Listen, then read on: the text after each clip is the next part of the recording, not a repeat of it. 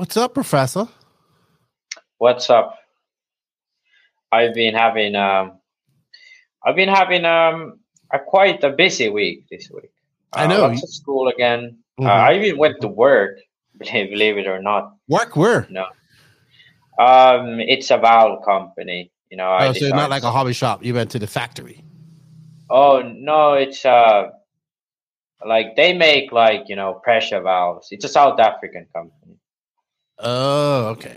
Yeah, like actual engineering work. Right, right. Also, let's not forget about the time you took out to troll people this past week. Oh yeah, the new list top 25 RC showed up. Yes, we're gonna talk about that. That's actually news. Yeah. All right. You know what? I think we should just get right into it. We got a lot to talk about, and we got to look at DNC and all that good stuff. So I say we just drop that intro, and I always have a hard time finding this intro.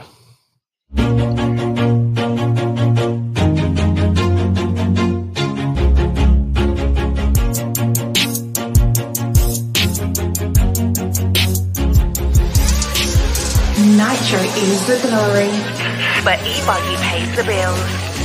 Welcome to the No Name RC podcast. Get ready for some serious bench racing. But be warned, we speak our minds, express our thoughts, and sometimes things can get a little rowdy. Hate, and he just was influenced by the hate coming from the left, the hate coming from the right. And let's get back to more club racing and less of this money-grabbing book racing. It's hard not to be arrogant when you're always right. Yeah. See what I mean? That's exactly why people call you arrogant, Max. You may not agree with everything we say, but it's definitely worth a listen. And our pick, can you stop whatever you're doing? Join your host, Leslie the Great, with co-hosts and guests as they get together to chat RC. Hey, after that race that I watched this morning, I have to talk about it.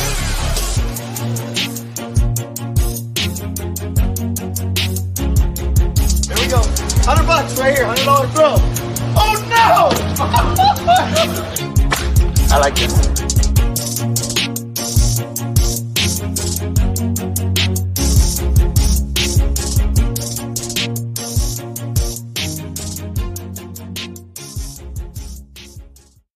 Yes, indeed. Nitro is the glory, but e-buggy pays the bills. What's going on, everybody? Welcome to episode number 226 of the No Name RC podcast. I'm your host, Keno White, aka Left the Great.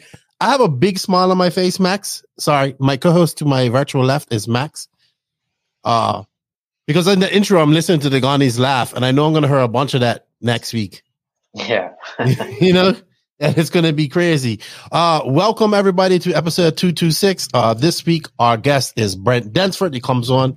We have a great chat, catch up with what he's been doing and all the growth of Beach RC and everything that is involved in. Thank you, Brent, for coming on, and Beach RC for all their support. We're going to do some high-tech RC news this week. We're going to talk about some of the stuff going on in the RC world. I don't know. We don't have a rant yet, but we definitely have some questions from you guys that we're going to take a look at. So, yeah, another long podcast this week. But you know what, Max? This is actually podcast number 4. So we're recording this on a Friday, but this is going to be released on the Monday before I go to DNC.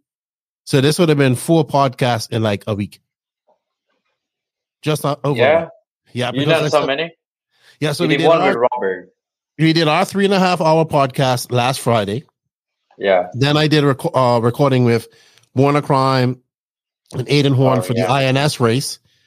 I was actually supposed to do one more with Hefty about the snowbirds, which I haven't done yet. And then I did I enjoyed the recap with Robert. If you guys want to check that out, it's 225. He recapped Montpellier, so I really got to just pick his brain. I think I was the first person he talked to about the race. I don't even think he talked to JQ or anybody about the race yet. So he told me about his race. It's a good, quick listen for both of those. Go check them out. So yeah, dropped a lot of podcasts this week, and when you're listening to this, it will be the day before I travel to DNC, which I'm super excited about. We're going to talk about that in a minute, but I just wanted to say thank you to all of you guys, the NNRC squad around the world. You guys continue to support the podcast. Thank you for all the support. If you aren't listening to us on the audio version of this, please leave a review or comment. If you want, we are, we're kind of more focusing on the video side of things, but I know a lot of people still like to listen to the audio side. But if you can, go to the YouTube.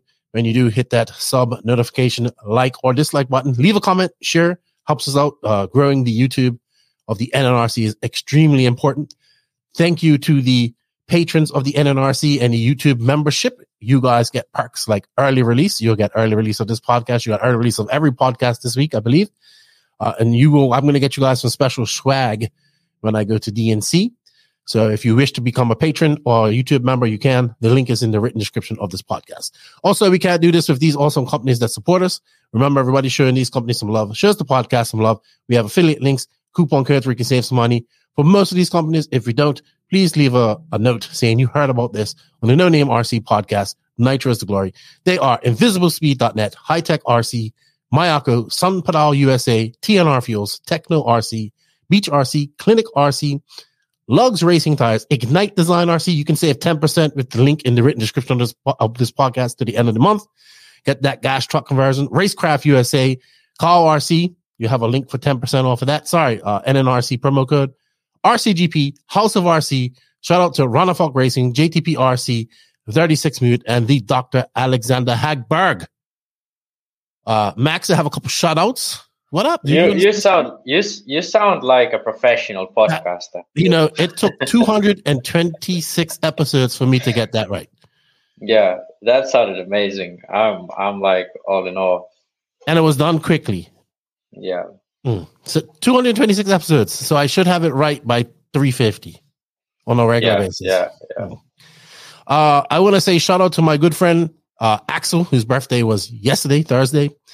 I'll be seeing him. That's who I'm hanging out with and staying with at DNC. Getting excited about DNC too. See Salt to join on, guys. Congratulations to BNT RC Raceway down there in Florida. Our new sponsor, Ignite Design RC. Jimmy Woodley was telling me they're getting a roof on their track. So I wanted to mention this because RC is just that popular in this area of Florida. They're up there on the Panhandle up there, and they have this track, and the government is putting a roof on it for them, so they can race. That's great. That's great. Yeah, that's good news. Yeah, I think people ought to utilize government aid, because it is a very good family sport, and it's very good sport for the youth, and especially like for people with physical disabilities. It's like everybody can do it. Everybody can do it. Yeah, it's for everyone. So yeah, I think that should happen more often. You know how that happened though, right? Right. That happened. They were telling me that basically they were getting so many people out they get like 100+ people out to the races, the club races and stuff, that the city saw that it was doing so good that they said, hey, what can we do to help? Well, we can race more if we have a roof, because right down there in the Panhandle of Florida, they got a lot of rain. And the Southeast most desperately needs a 8-scale track with a roof. So, and it's going to be a really nice facility. So that's a success story, I would say, once it gets done in RC. Like they had nothing. They started a track. And I believe the guy, Jimmy, actually started a hobby shop because of the track. And he's like, dude, I'm booming. He goes, racing is the glory, Keenan, but Traxxas pays the bills. So, yeah, I think, I've been, puzzling with the same issue here in Finland. Because we have a lot of clubs which have like a professional, track, like race track, first and foremost. But these clubs ain't doing too well. They do all right. But usually, if a guy quits who's like does most of the work, then it all falls apart, But then some clubs just rely on, random people who show up and like to drive. And I think, it should be, taken more into account. That you should obviously the best way to have it is have 2 tracks, one professional racetrack and one, for bashers and stuff. So then you have, both crowds there. But but this track has a bash field, everything. Yeah, like they have everything for everybody. Yeah, but if you want to bring people in, you have to, take the more casual RC. Well, that's what. So being as one that tangent, so I got a buddy who was like, "Hey, look, we can get this piece of land in the middle of the city here in Santo Domingo. It's be a paintball area." And I was like, "All right, if we do this though, we got to cater to everybody." Like, we got to have a crawler course. I said, we got to make a track. I said, we got to make a track. I said, actually, we need to make 2 tracks. Or we need to make a track that can be easy for everybody. Maybe an oval in there if we can get some electric guys down there. And I said, we need to look at artificial surfaces as well, because we can't be doing with dirt. It's just too hard for people. So hopefully we'll see what happens. That's something I'm going to get into when I get back. But congratulations to this track. Happy to see that. Also, big shout out to our good friend, Jack Parsi, young Australian racer, made his first trip over to New Zealand. Did very well. I think he finished second in e-buggy and nitro buggy. Good to see our friends over there in New Zealand. Mark Johnson and Bevan and all those guys, long-time JQ guys who are now my ACO guys, having the New Zealand Nats. So I was talking to Jack, his dad, while they traveled. They made a whole vacation of it. The whole family went over there. Congratulations to Jaden Jameson. I believe this is from New Zealand. He won it. I met him at Silver State. So good to see I think there's a race going on this weekend. It's like an unofficial RCGP race that they have in Australia. So they're having that this weekend.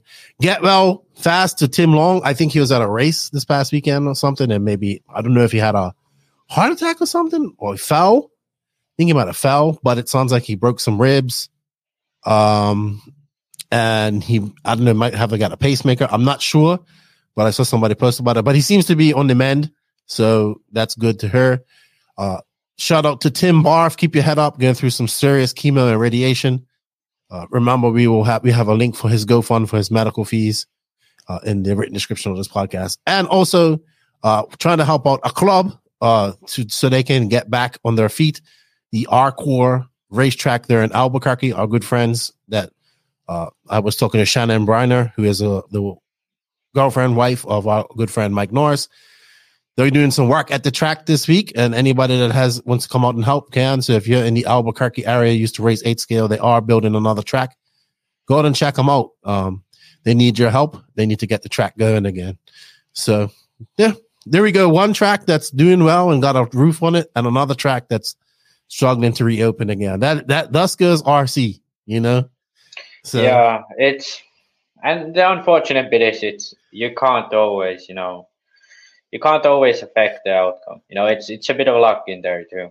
Yeah, I would agree. All right, Max. Real quick, what did you get your girlfriend? Do you subscribe to the Valentine's Day spend all your money holiday?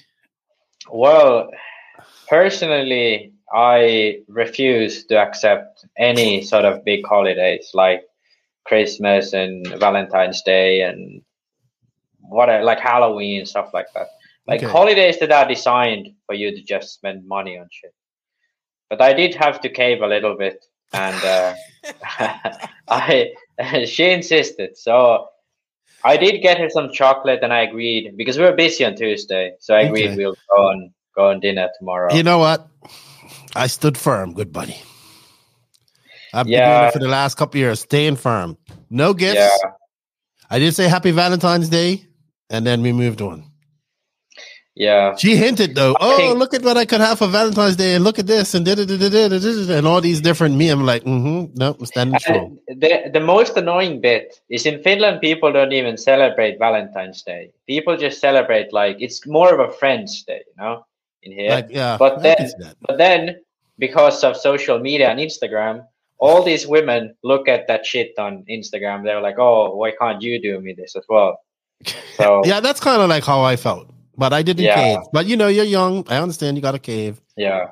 So that's all that American social media bullshit infecting our intellectually superior women. I think it's been done, man. Valentine's Day is the European thing just as much. Hey, dude. No, it ain't. I mean, maybe European, but not like, at least not big. Finnish. Dude, everybody here was selling stuff. Stuffed animals and flowers and balloons. All for nothing. So nice. I'm like, I'm not getting none of that stuff. Yeah, fuck that. None of it. Don't even look at it. None. All right. We have some news to go on. Then we're gonna go into some questions. I think that's it. I don't have any more chitter chatter to chat about. Look at Max looking. You're looking over like, is she gonna hit me or something? Yeah, I'm just making sure what kind of a beating I get tonight. Oh, right. I'm laughing because my wife's hit me and I know it hurts. All right.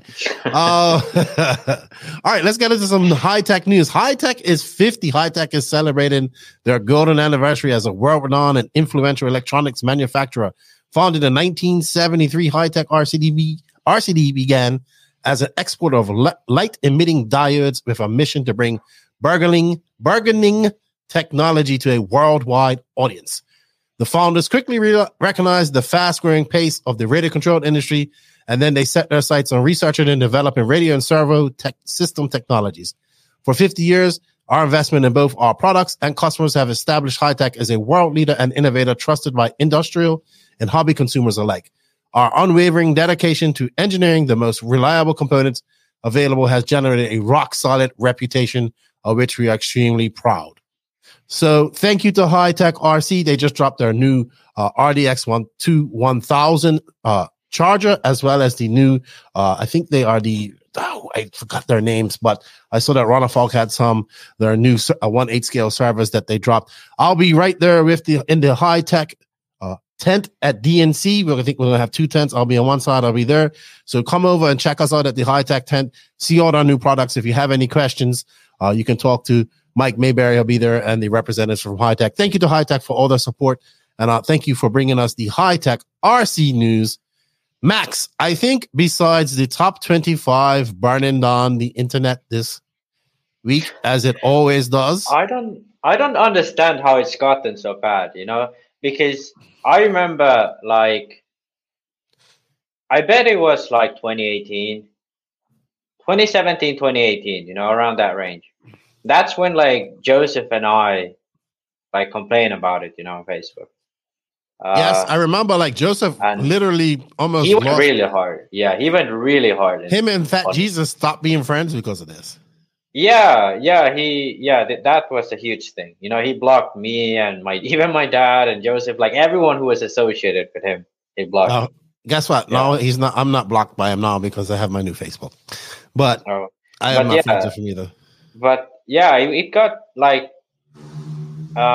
think I talked with Rick after that, and then I don't know when it was. Was it immediately after? But then now it's kind of okay, I just think there was, initially there was a bit of an American bias, but after that it's kind of died out. And to be honest, since then, since then, trigger the Italians a lot. Listen, it used to, yeah. Since then, it still does. It still does, but it triggered the Italians a lot. The Europeans used to care a lot about it.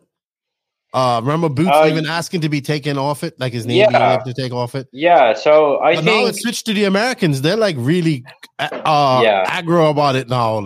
Yeah, I think Americans have always been that. That's when it reached peak aggression was 2018, 2019. Then it kind of the aggressiveness around it died down. But now it's coming back.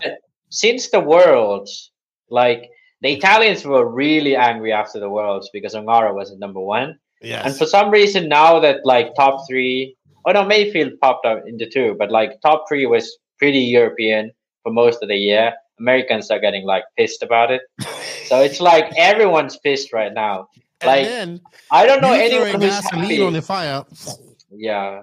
The only one who is happy about the list is probably Kanas, I think he's the only one who's and you, because of the engagement that you get on it. Then you're hey, let me throw a grenade plus gasoline on this train wreck of a fire. Actually, let me... Dude, you had guys fucking you off in Spanish. Yeah. Especially that Canas was up there. What you gonna do that, you pinche pendejo? I feel it's insane how it triggered some people. Point. It's triggering people right now. Okay. I wonder if Rick just sits back and kind of enjoys the stuff that comes afterwards. I've been 3, 2, 1 internet RC interweb melting in 3, 2, 1. So this is what I posted. I obviously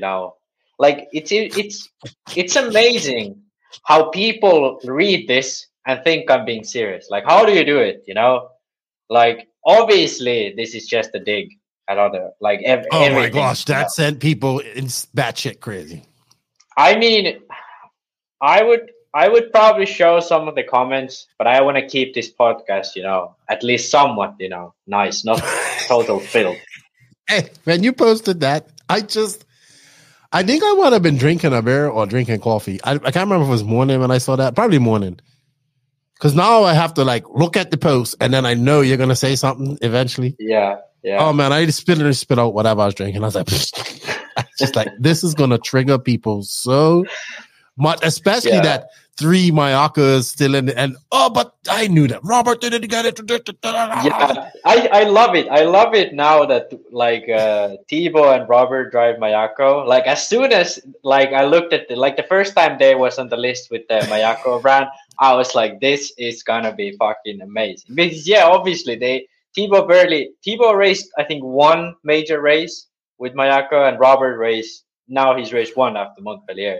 So obviously all of the results. No, he did bump his results up a bit after Montpellier. Oh, yeah, actually, Robert. So I mean, maybe if he bumps up next time as well, I'll use that. Hey, but all I know is that the funniest shit is Mayako is actually the most popular car in the top. If you look at it, obviously, people are gonna get so triggered at this. Obviously they haven't gotten there with Mayako. It's the list goes on for the 2 years. So even David has results of the time he was racing HP, and I bet some other drivers have results from the time they were still on the previous brand, even though they've changed a year before. So it's a long time, the list goes on. But the fact that there's 3 Mayakos in the top 10, and no one else is even close. S-Works has I think they have barely 2 in this list, but yeah. And they're number 2 right now, aren't they? Number 1 and 2, or they are number 1. They're Canas is 1. Yeah. So okay. But I remember Tim Lime, he posted, S-Works has 7 cars in the list. So because I had that, that's why I posted rest of the list is for the other brands. More space on the bottom for other brands. Oh my gosh. I mean, I'm looking for I did a poll. I said I wanted to know what pissed people off, what pissed RC racers off, American RC racers off more than anything. Was it the top 25 rankings or sponsored drivers and sportsmen? And sponsored drivers and sportsmen actually won. I posted an Instagram poll on my shorts. I'm trying to find it. Can I be serious for a second though? Okay, go ahead. For those people who actually try to sensibly argue against the list, I think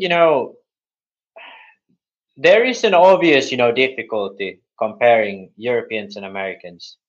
But I don't think people should look at the list Ronnefalk is now the 3rd best after this race. Because when we look at the list here, we can clearly see the points differences are freaking minimal, the differences here are minimal. So you can take here, there's 141, 143 across first to 4th. But Fend is down at 130. This is because of his many retirements. So is Tessman at 128, Berton is at 120, where Thibaut, Battier, Bornhorst, Fuller, Boots, all are around, 110, 115, and going down. So the way you should look at the list is look at these guys. They have barely a 2-point difference between them. So this point scaling system probably has a margin of error or at least 2 to 5 points, because every time you use a scientific formula, you estimate for a margin of error. So effectively, how you should look at this list is look at the points and see that these guys are quite well matched up in their, events for the past 2 years. The way and not only that, I mean, let's be honest. Okay, maybe not in this order, but Dakota, Davide, David Ronnefalk, Ryan Mayfield, JCC are right now considered the top 5 and best 1/8 drivers in the world. Yeah, and the reason why Fenn's points are much lower is because he's had much DNFs. Because I'm quite sure there's still that really bad Silver State from 2021 lingering him. Mm-hmm. Also, a few DNFs from 2021, which put him down. And also, he had quite a bad result at the Worlds, you know. So all of those things, like after that drops down, his points will rise up close to these guys again. Yeah, but the list isn't like now that Ganassi is number one, he's absolutely number one, or like David is absolutely number 3 or whatever he's now. The list is about a scientific formula, which is a margin of error for probably at least 2 to 5 points. And with there, you can sort of estimate where these drivers are ranked. And at the top, it works quite well. But in the bottom, there's much more, issues, because some of these people don't attend all of the races. Maybe they do well at one race, don't do a race at all somewhere else. And then also, if like some people may not have a big enough sample size, like McBride, for example, he was one of the, I'd say, top 10 races for most of the like last 3 years, at least before COVID. And he was nowhere to be seen on the list because he just didn't get enough races in to gain those points, Mm-hmm. So if you talk about the list seriously, you should look at how it works and look at what it produces, the result it produces. Yes, we can argue if they put too much emphasis on certain type of results. Should they factor in DNFs? Maybe. I'd argue yes, because we're trying to. If it's independent of a driver error, then I think that DNF should count as throwout, unless there's like too many of them or something. I just keep it in because it gets people triggered. That's all I care about. Yeah, is the engagement afterwards. Yeah, that's but I just wanted to make this point clear, so that for those people who actually want to have an intellectual, discussion about this, I don't think there's many people out there, but for those very few who do want to, that's why I wanted to offer my actual thoughts on it. But that all being said, there's 3 Mayakos in the top 10, baby. Screw you, everyone else. Okay. I think that hurts people. Anything JQ related in the top 10 right now is painful. All right. The other thing that broke the internet this week, and I tell you, man, my detective skills are getting really good. Really good, Max. Oh, the Elstrom. Where there's smoke, there's fire, Maxels. And, oops, I lost it. There we go. I have it too. You have better pictures? Yeah, let me just. I'm just using the Facebook pictures. Oh, here we are. Yeah, I got some. Let me remove this. So we got this new Speedo coming out of the Czech Republic. Czech Republic. Yeah, Czech Republic.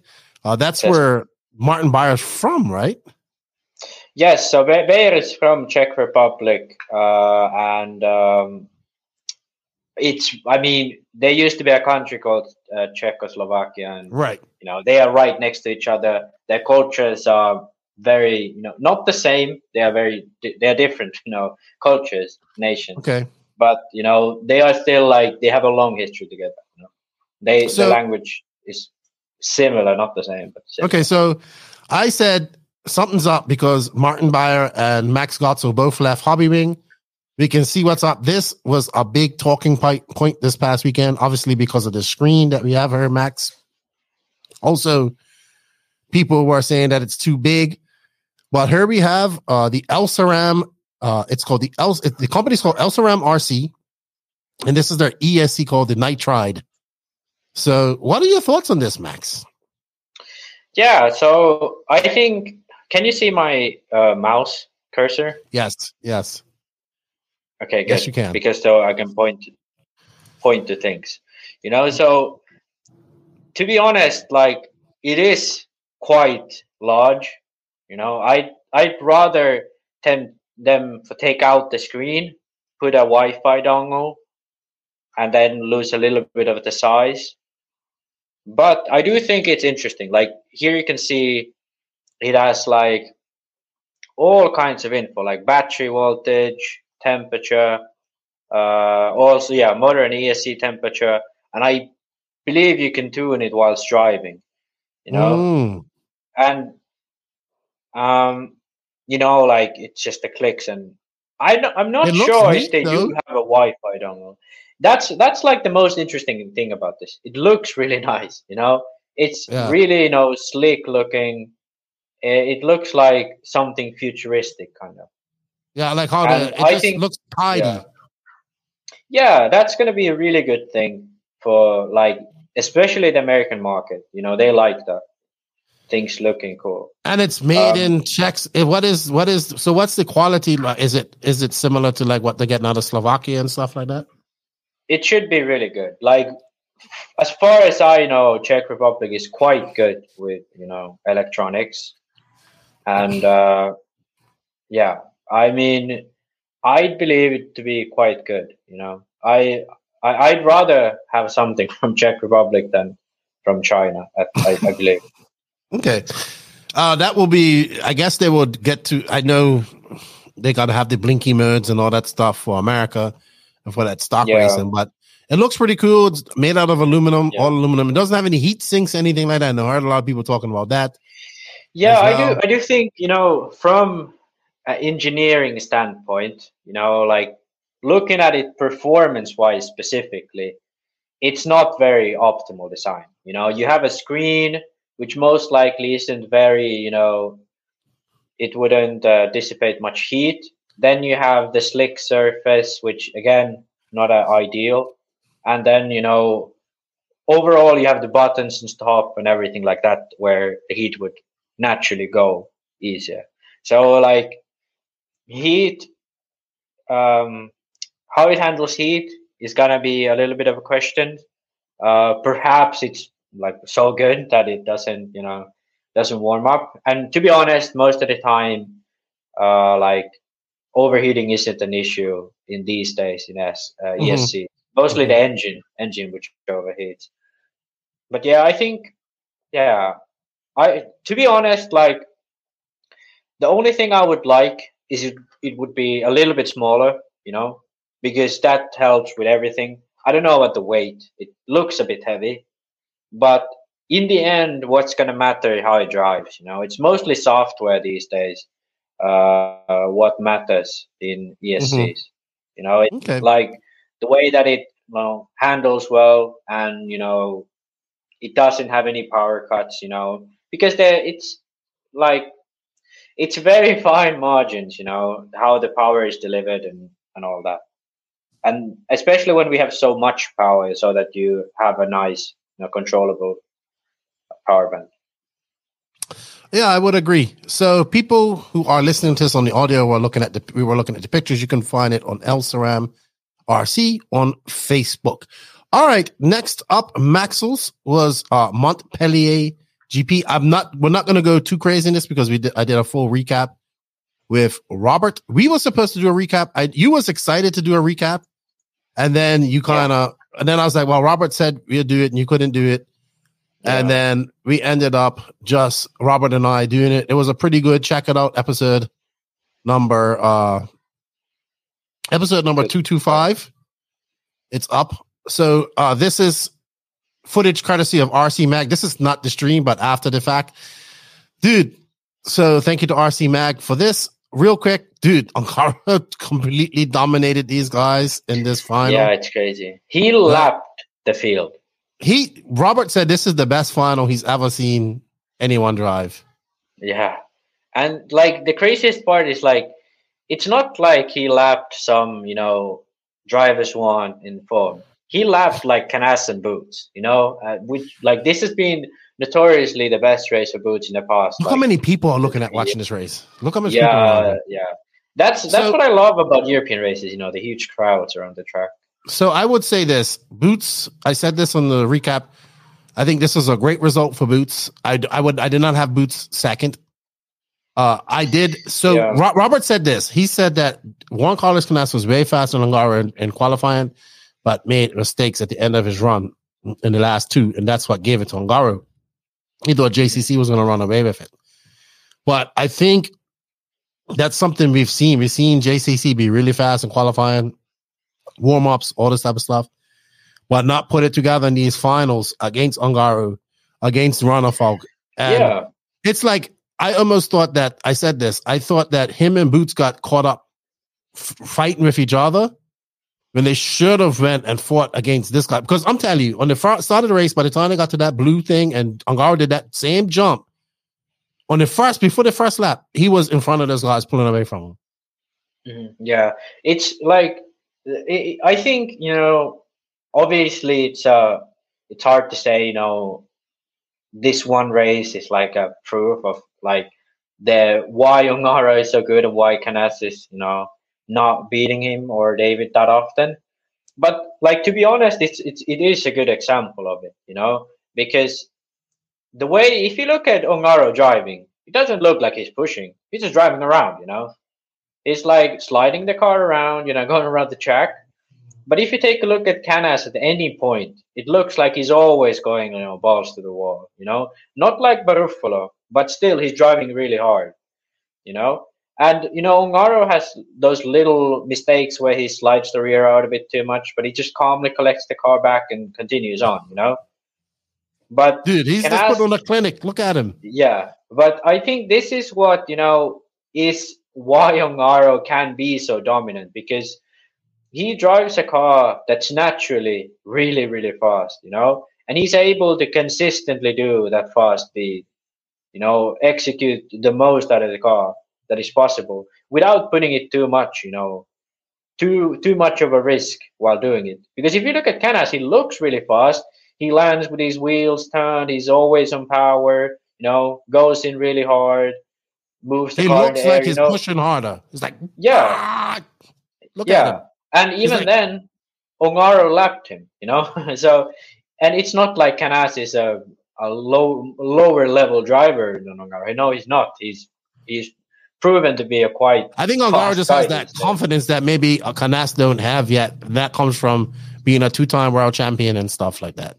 Oh, for sure. But I do think it's just like that definitely is a big part of it too. Canas needs to get, big wins under his belt. So, he can feel, it's a different feeling when you should win, then you drive like you should win, But also it's just like the way these guys, kind of drive, and like it's probably a lot of mental stuff. And like this is exactly why, Canas is always fast in like qualifiers and stuff, but in mains, he might have more mistakes because he's always driving, to his absolute edge. Whereas Ungaro is just going around a track, and as soon as he finds his rhythm, he just runs away from people. But in qualifiers, it's only 5 minutes. You probably don't have time to get into your absolute groove, and that's why probably here it looked like Canas was going to run away with it, but then Ungaro ended up like absolutely dominating. Yeah, finishing on the top 5 for that was Davide Ungaro, Elliott Boots. Great second for Elliott Boots. JCC, Ricardo Berton, kind of a quiet 4th. Robert Battier, dude, we changing his name to Bobby the Hard Way because he did this the absolute hard way. He was telling me about his story.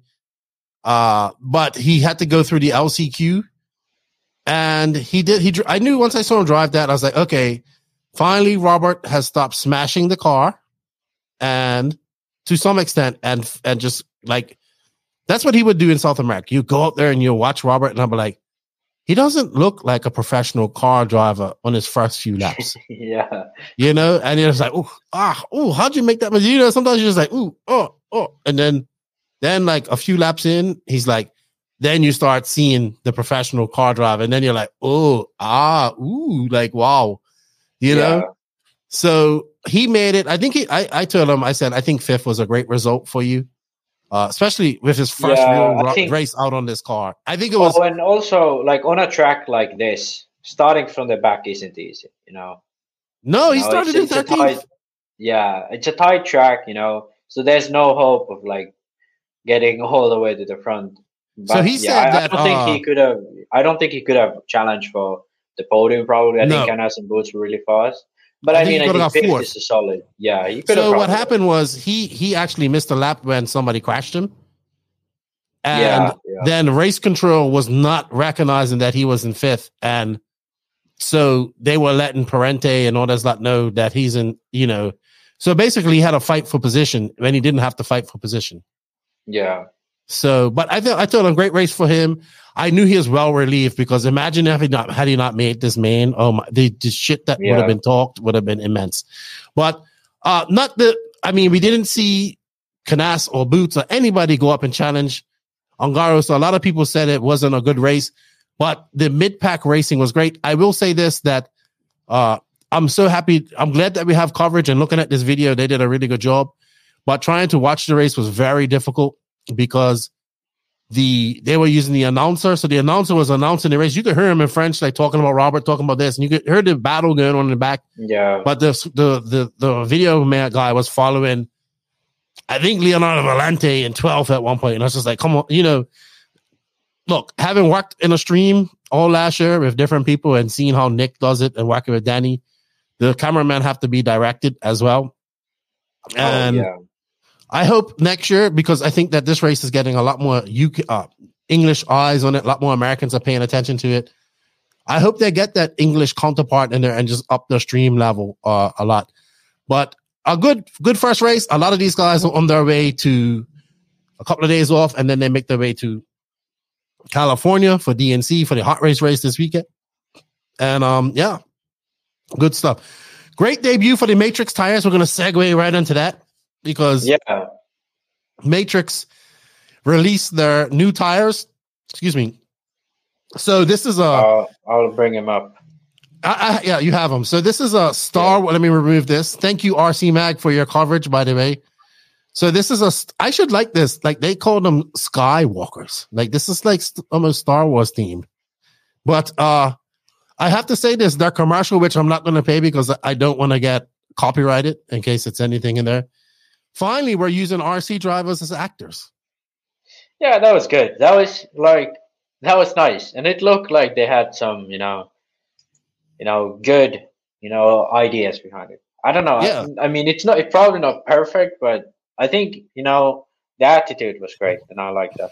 Yeah, I see what they're trying to do. So we have the Stardust, which looks like an Impact type tire. Yeah, so we can go through it. So this is the Stardust, which is, if you've ever seen an Impact or a Blockade, they say far from it. But I think, the thing with tires these days, it's not really about the thread pattern. It's more about the rubber, because thread patterns are really easy to copy. It doesn't take much effort. But the rubber compounds are something that really, separates the manufacturers from each other. But yeah. So that's the Stardust. What's next? This is the Stardust. And then we have the Nova, which is effectively the same. Like a Vesuvio or the Sismig. I think it's Magma. Yeah. What is it called? Magma. Yeah. So it's, again, not very, not very, they aren't reinventing anything. Let's put it like that. Right. This is double down / Amazonia. It's not exactly a double down. Smaller pins than a double down. It's a little bit smaller pins than a double down, and it's more space, I would say. Yeah, but then like the edge is kind of like double down and not like Amazonia. So it's like between an Amazonia and double down. And then the last one is like Sahara from Hot Rays, or I think it's Electron from Proline. So thread wise, nothing. I gotta say I'm a little bit disappointed, but it's the compound that really matters, and I do like their branding. They definitely have some like Ongaro dominating. So fresh they already out. have some good. Yeah, they already have some good results. I'm sure as we're testing, it's what as we're talking now, it's 351. I'm pretty sure Ron Falk and everybody's at Revelation somewhere testing out tires right now. Yeah, I'm interested. Like, they don't really have a small pin one. Like, I didn't see a tire fit for DNC, Maybe has one. Maybe. Yeah, maybe they have one that they just couldn't release it. All right. One more release that caught my eye this week was the Nemo N1 buggy. So they released the e-buggy side of this. Did you have pictures of it? I'll just use. I didn't. Yeah, I didn't have pictures. Let's bring it up on Circus RC.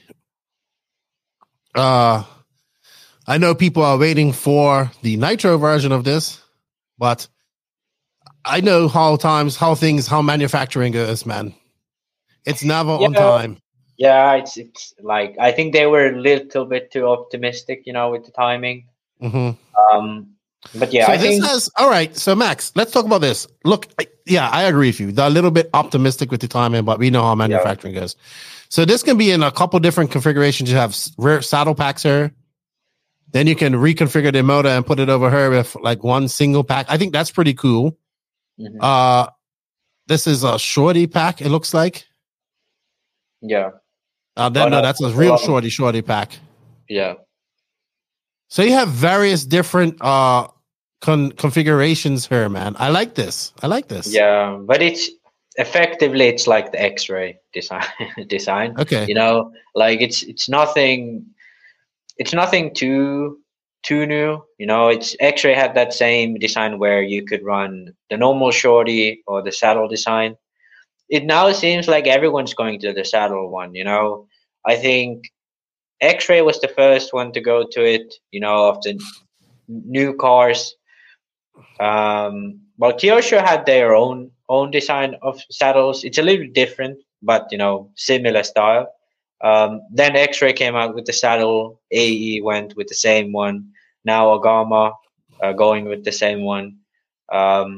But have they had the two configurations? Does X-ray have the different configurations as well? Yeah, X-ray has the two, and not sure of AE, but I believe they only have the one. To be honest, though, I think I'm not a huge fan of the design where the engine is not sent or the center diff is not centered, because on the configuration where you can run the shorties and the saddle packs, shorties and the long pack,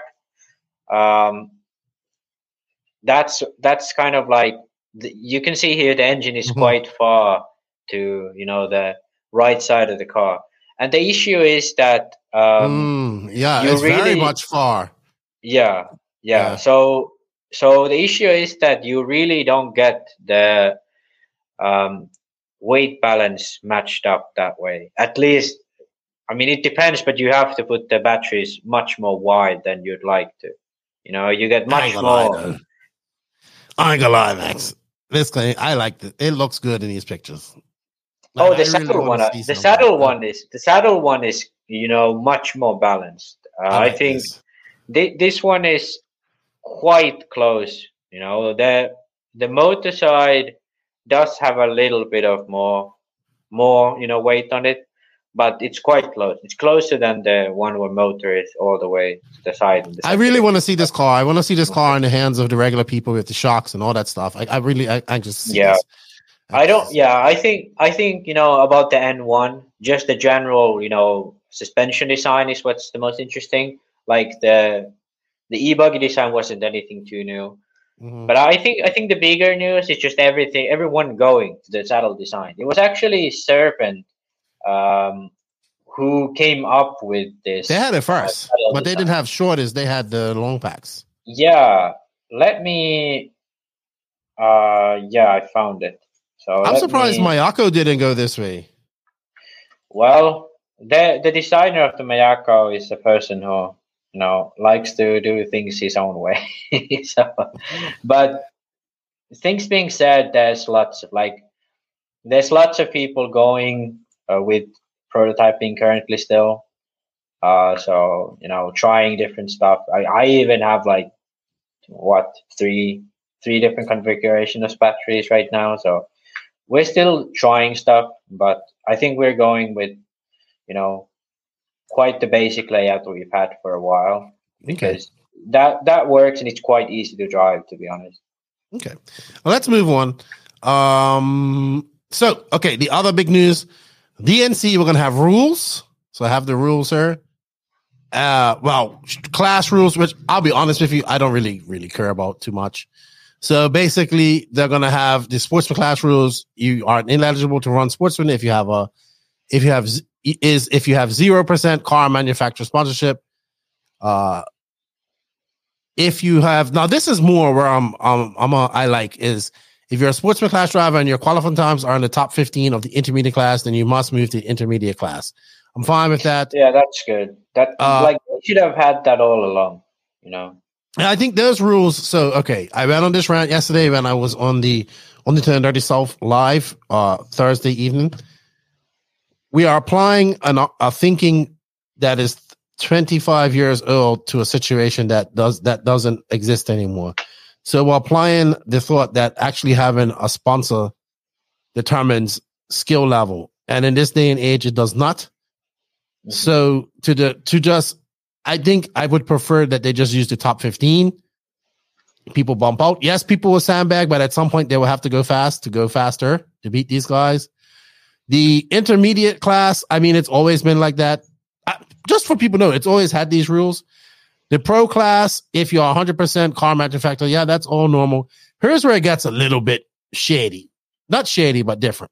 If you've ever been a paid driver for a car manufacturer, you must enter the pro class. If you ever made the A main at the DNC or Silver State, you must enter the pro class.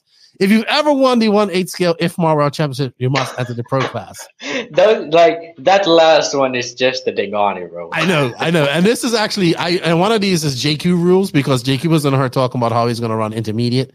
I'm like, you idiot, You're not going to run intermediate. So it's like this. Dean Saxon made a A-man in pro at DNC 5, maybe, one on DNC 22. Yeah. Like,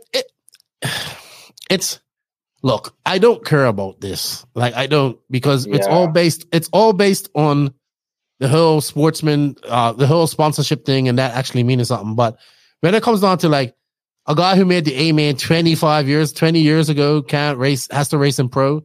Here's how we're going to fix it. And people ain't going to like this. Just have 40 plus. That's all you run. If you run 40 plus, that's what you run. You don't run intermediate. You don't run anything else. I got a perfect way to explain it so that everyone understands in America. Is it going to be less than 1 minute, 60 seconds? Oh, it's going to be very quick. Okay. So think of this situation. Because we have questions about this. Yeah, we have a fucked up situation where people don't know which class to run. So we have a system that's fucked up. So now we're going to solve that system. And we're going to slap Obamacare on top of it, These rules are exactly like Obamacare, You have a shitty system that doesn't work, and then you slap some bullshit on top of it and try to make it work. But it doesn't. It's not going to work because the system is fucked up from the ground up. So I think this is going to be great because the people, hate me. They will have to agree with me because they hate Obamacare, So this is why I'm the professor of everything, because if you agree with these rules, you're agreeing with essentially Obamacare for the sportsman intermediate pro class structure. Okay. Thank you for coming to my lecture. All right. I'm pretty sure that's going to trigger somebody. Oh, yeah, 100%. But to be honest, like, why the fuck you just, like, can't you guys just race, like, 2 classes? I'm all for the top 20 and all that type of stuff being bumped up. I'm all for that. Oh, that's good. That was actually good. I'm fine with that. Yeah. I just think the Degani rule, if you're ever a world champion, so that's him and Mark Pavidis. I think, so a lot of people misinterpret that. Greg enjoyed running.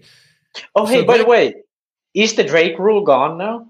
No. So you still can't run. I don't know. It doesn't say anything. So I don't know. It doesn't say anything about the Drake rule. So is the Drake rule gone? So can Degani run now 40 plus again? So what the fuck? So Joey made a rule, the Drake rule. No. So now he has a 40 invites class and a 50 plus class too. Oh, so he went back to the 35 plus invite thing? Something like that. So I don't know. I asked Greg about it, and I don't know. He says he doesn't know either. So here's the thing. Oh, my God. What about somebody like Rhonda Drake? Where does she fall into this? I don't think she's ever made anything, like any mainstream or stuff. No. But I mean, she... Oh, yeah, she's 100% sponsored. I mean, I assume she is. Well, come on. But I mean, maybe I don't know. Maybe she she's gets the stuff through Adam. You know, she's the exception to the rule. You know what though? A segue. Did you see her?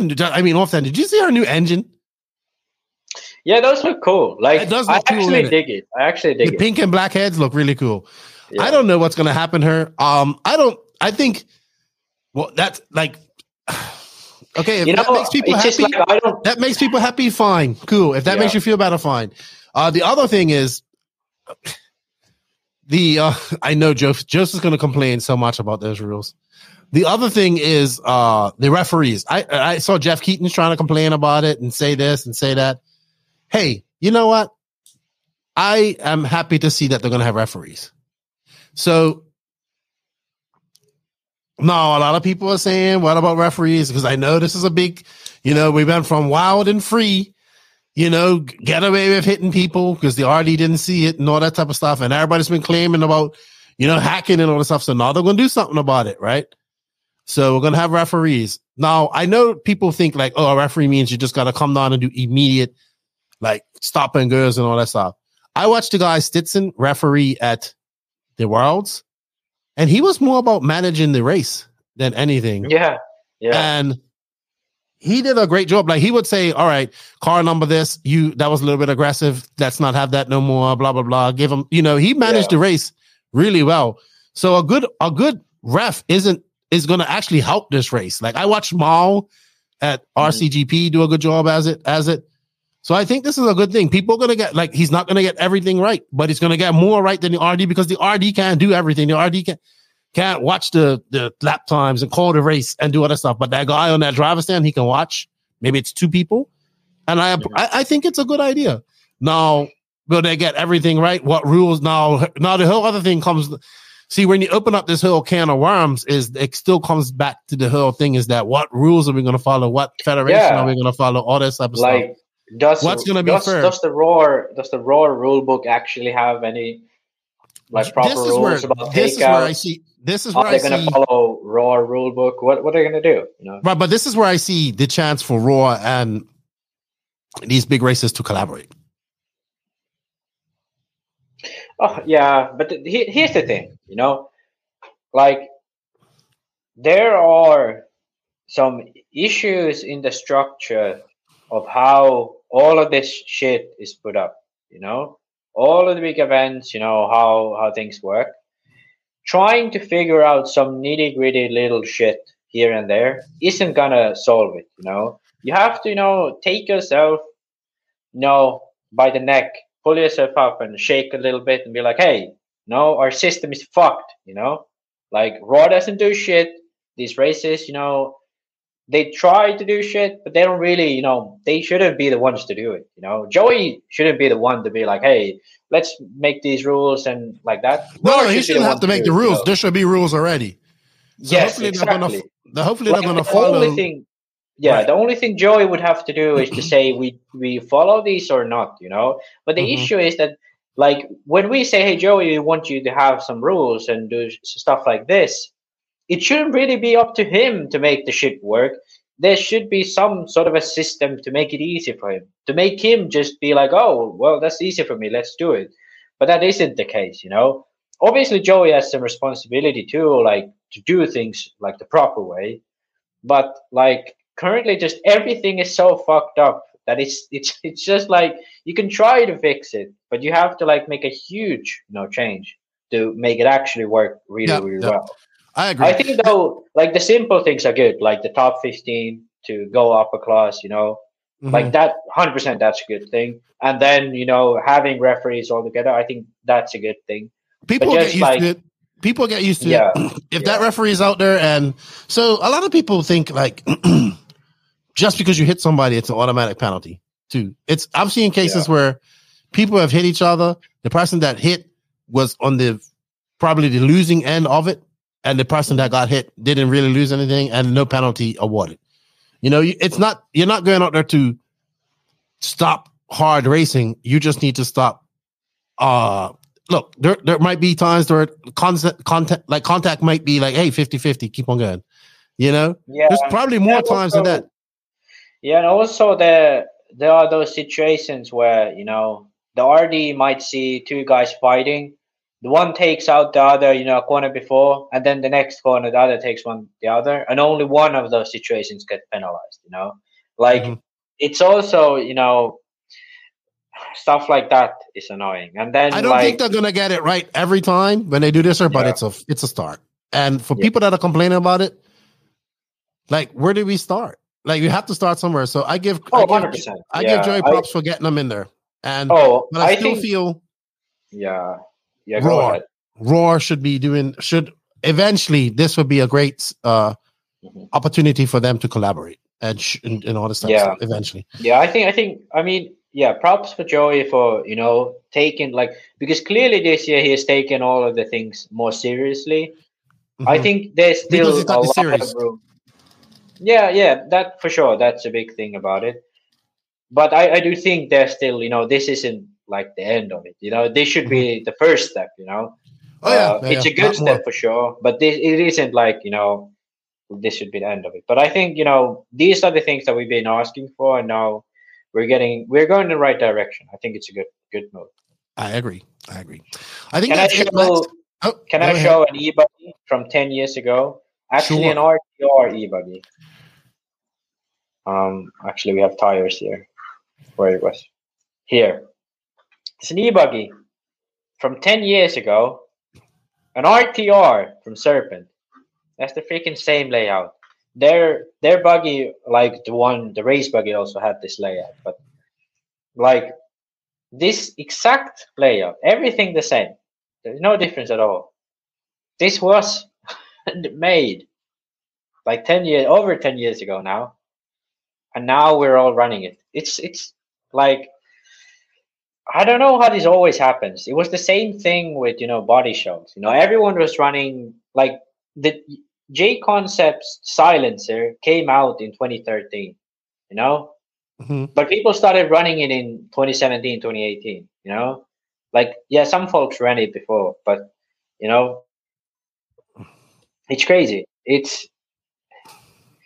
seems like it takes so long for things to catch on. Yeah. I agree. You know what, though? I think that's all the news that we have today. Thank you to High Tech for their continued support. Check them out at where to buy, hightech.com. Sorry, hightechrc.com/where to buy. I think we're going to go on to we have some questions, Max. We're going to go to the Beach RC. Then we're going to bring Brent in for his interview. Then we're going to go, in our conclusion, just have a quick talk about DNC and take our picks. So with that said, let's get on to the Beach RC Bench Racing Q&A. BeachRC.com, the racers' one-stop online hobby shop. Choose from all the popular brands and variety in stock with super fast shipping and great customer service. BeachRC.com still has the local hobby shop feel with all the benefits of the internet. BeachRC.com is the exclusive distributor for Ultimate Racing, JQ Racing, Pro Circuit Racing Tires, Nitro Lux Fuels, and Assault RC Performance products. So fill up your cart and check out at BeachRC.com today. And thank you to Beach RC and Brent for all the continued support. Also, thank you to Brent for coming on and being our guest this week. We do have an affiliate link for the Beach RC website. If you can use it, it helps us out. We got a little slice of that. Max, we have a bunch of questions that we're going to try and get through on. Let's see. The professor is popular. Yeah. All right. So we're going to go through. We're going to look, Max, we can't spend 2 hours on questions. So we got to learn to. I will be, you know. So I think this is from our buddy Powell, Nick Tikova, Track Design. Do you have time to join my test training program? I don't know. Maybe. I was supposed to do it, but then the track wasn't ready, so I couldn't. Okay. Maybe now I could. Yeah, it's interesting. Okay. No. P. Parrot. This is from Instagram, by the way. Follow us on Instagram. What do you think of the new ESC from Elsaram? We talked about that in our news. Thank you for the question. David Bowman. Still no lab coat for you, Max. He wants you to have a lab coat. Yeah, I need to get one. Okay. We have some YouTube questions.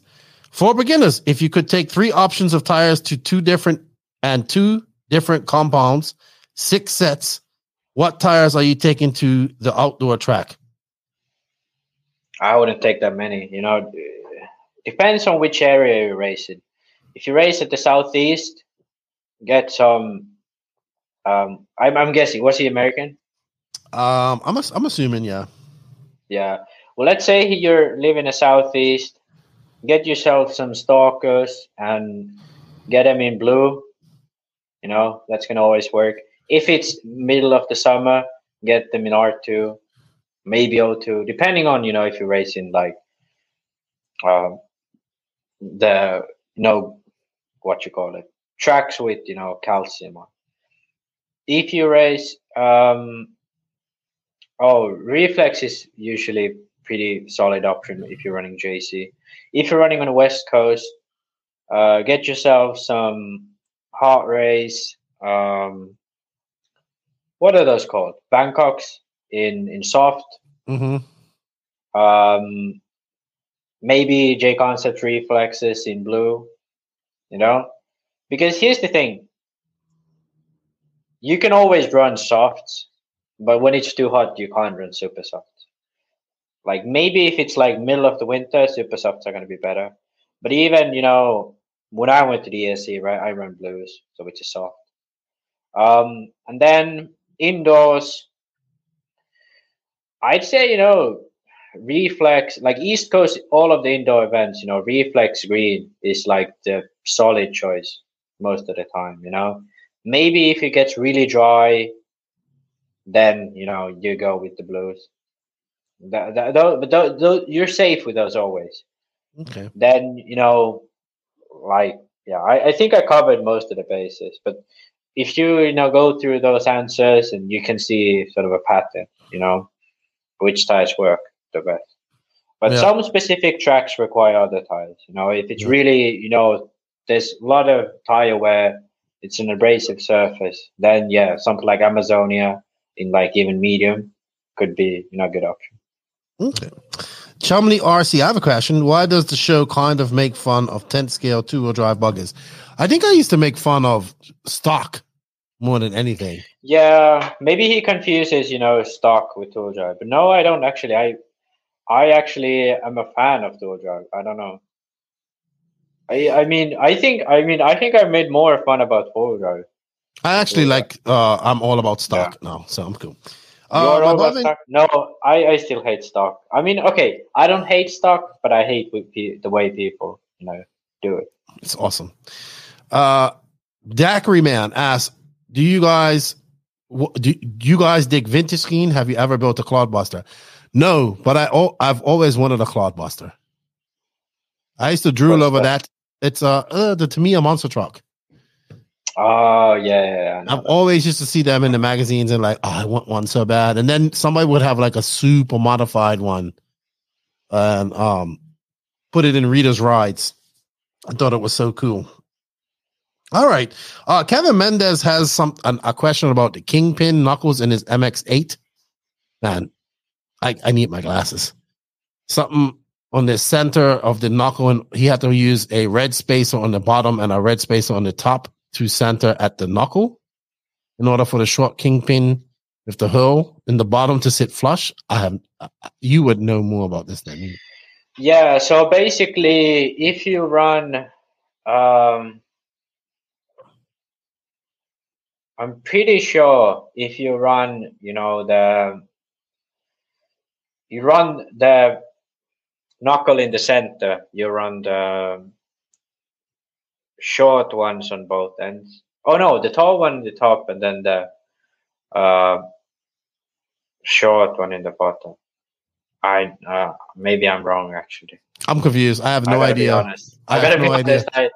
It's been a while. I always run the knuckle down. I think he got his answer though. I think he got his answer in the Discord, or Tony helped him out, he said. Yeah. All right, let's move on. Mark Thomas, realistically, how could North America implement a system to compare with EFRA, where you have ranked drivers for A and B Euros that would mirror the American split between intermediate and pro Sportsmen should go away and be replaced by novice. Damn, I sound like arrogant Max.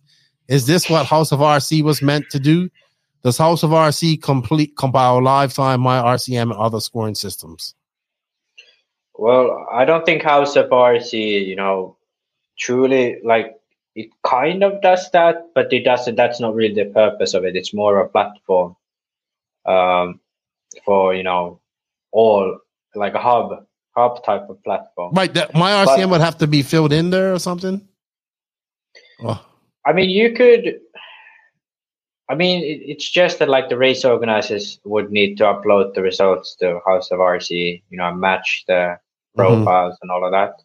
So, but like not nearly enough are doing it that it would work in that manner. But I think like people sort of overestimate effort because the Euro B, Euro A system, the way it's done, it's just that if you have, if you finished in the top 50 at the Euro A's, you can't race at Euro B's for the next 5 years. Okay. It just works that way, So there really isn't any specific thing about it. And I think EFRA has actually kind of, forgot about the Euro B's a little bit because it used to be a very, very big nice deal. Big deal, Like Lee Martin won it, Ronefog won it, Marufolo won it. I have no idea who won it last year. Yeah, exactly. Like these guys who win it, like they don't really, they aren't significant. But back in the day, it used to be very big, drivers. Like, to be big drivers. All right. Well, let's segue to. Sorry, go ahead, because Charlie Mack actually talks about this as well. Yeah, but I think to answer this guy's specific question, I think it's actually just more about marketing, because if you look at it, Raw Nationals are always like full. For the past 2 years, everyone said that it's just like race to like entry soon enough so you get in kind of thing. Like it's sold out in like 15 minutes or something. So rather than everyone just going to this one race, you have, 2 races like this. And one would be, the Raw Bs where it would be not like the top guys. Like maybe someone, well, I think Lil Bump is too good already, but Lil Bump 2 years ago, maybe he could go there, drivers like that. Here's what I see. Joey Bordones, those type of guys, maybe. I think he's already. He might be too fast too. Yeah. But it's kind of those guys who, does Jeremiah Robinson or what is his name from California? He's fast. Yeah, but he's flying now too. He's fast. He's fast too. Well, guys like we mentioned, but 2 years ago, guys like that. That's a good. They could be, the ones who would go to the Raw Bs, and the rule could be like top 50 at nationals, or top 30 at nationals. Basically, if you would qualify to the Worlds, right? Then right there you go. That's a good way to do it. All right, let's move on because Charlie Mack talks about this. He goes, "We're going to talk about it because we was on the Turn Dirty South podcast last night, Thursday night, and I have to say, Charlie Mack, Keith David is definitely an iconic voice actor, more iconic than James Earl Jones in the voice acting community. But James Earl Jones is far more known worldwide and on a non-voice acting community, whereas probably Keith David has way more accolades than James Earl Jones. But more people know James Earl Jones than Keith David. This was an argument that we had last night. Yeah, I have no clue about this. Yeah. Okay. Anyway, he says we have the data coming from events that can be used to create a skill set biased system of classification. Everyone has raced everyone by the 6 degrees of separation. Even Lifetime has the driver ranking feature. It's just currently a manual feature. In a perfect world, we'd rank drivers 0 to 10 when you sign up to race. In RC, you create a profile, much like in RC sign up or House of RC. You got an individual driver's license. Your ID number starts at 0 and gains points to 10. Your results are then ranks you based on the level of competition you compete against. then you'll see true potential to and grit. Zero is your beginner class. Your hometown weekend warriors might pull in a 1 to +3. Regional racers are 3 negative to a +6. National none 6 negative to an 8+.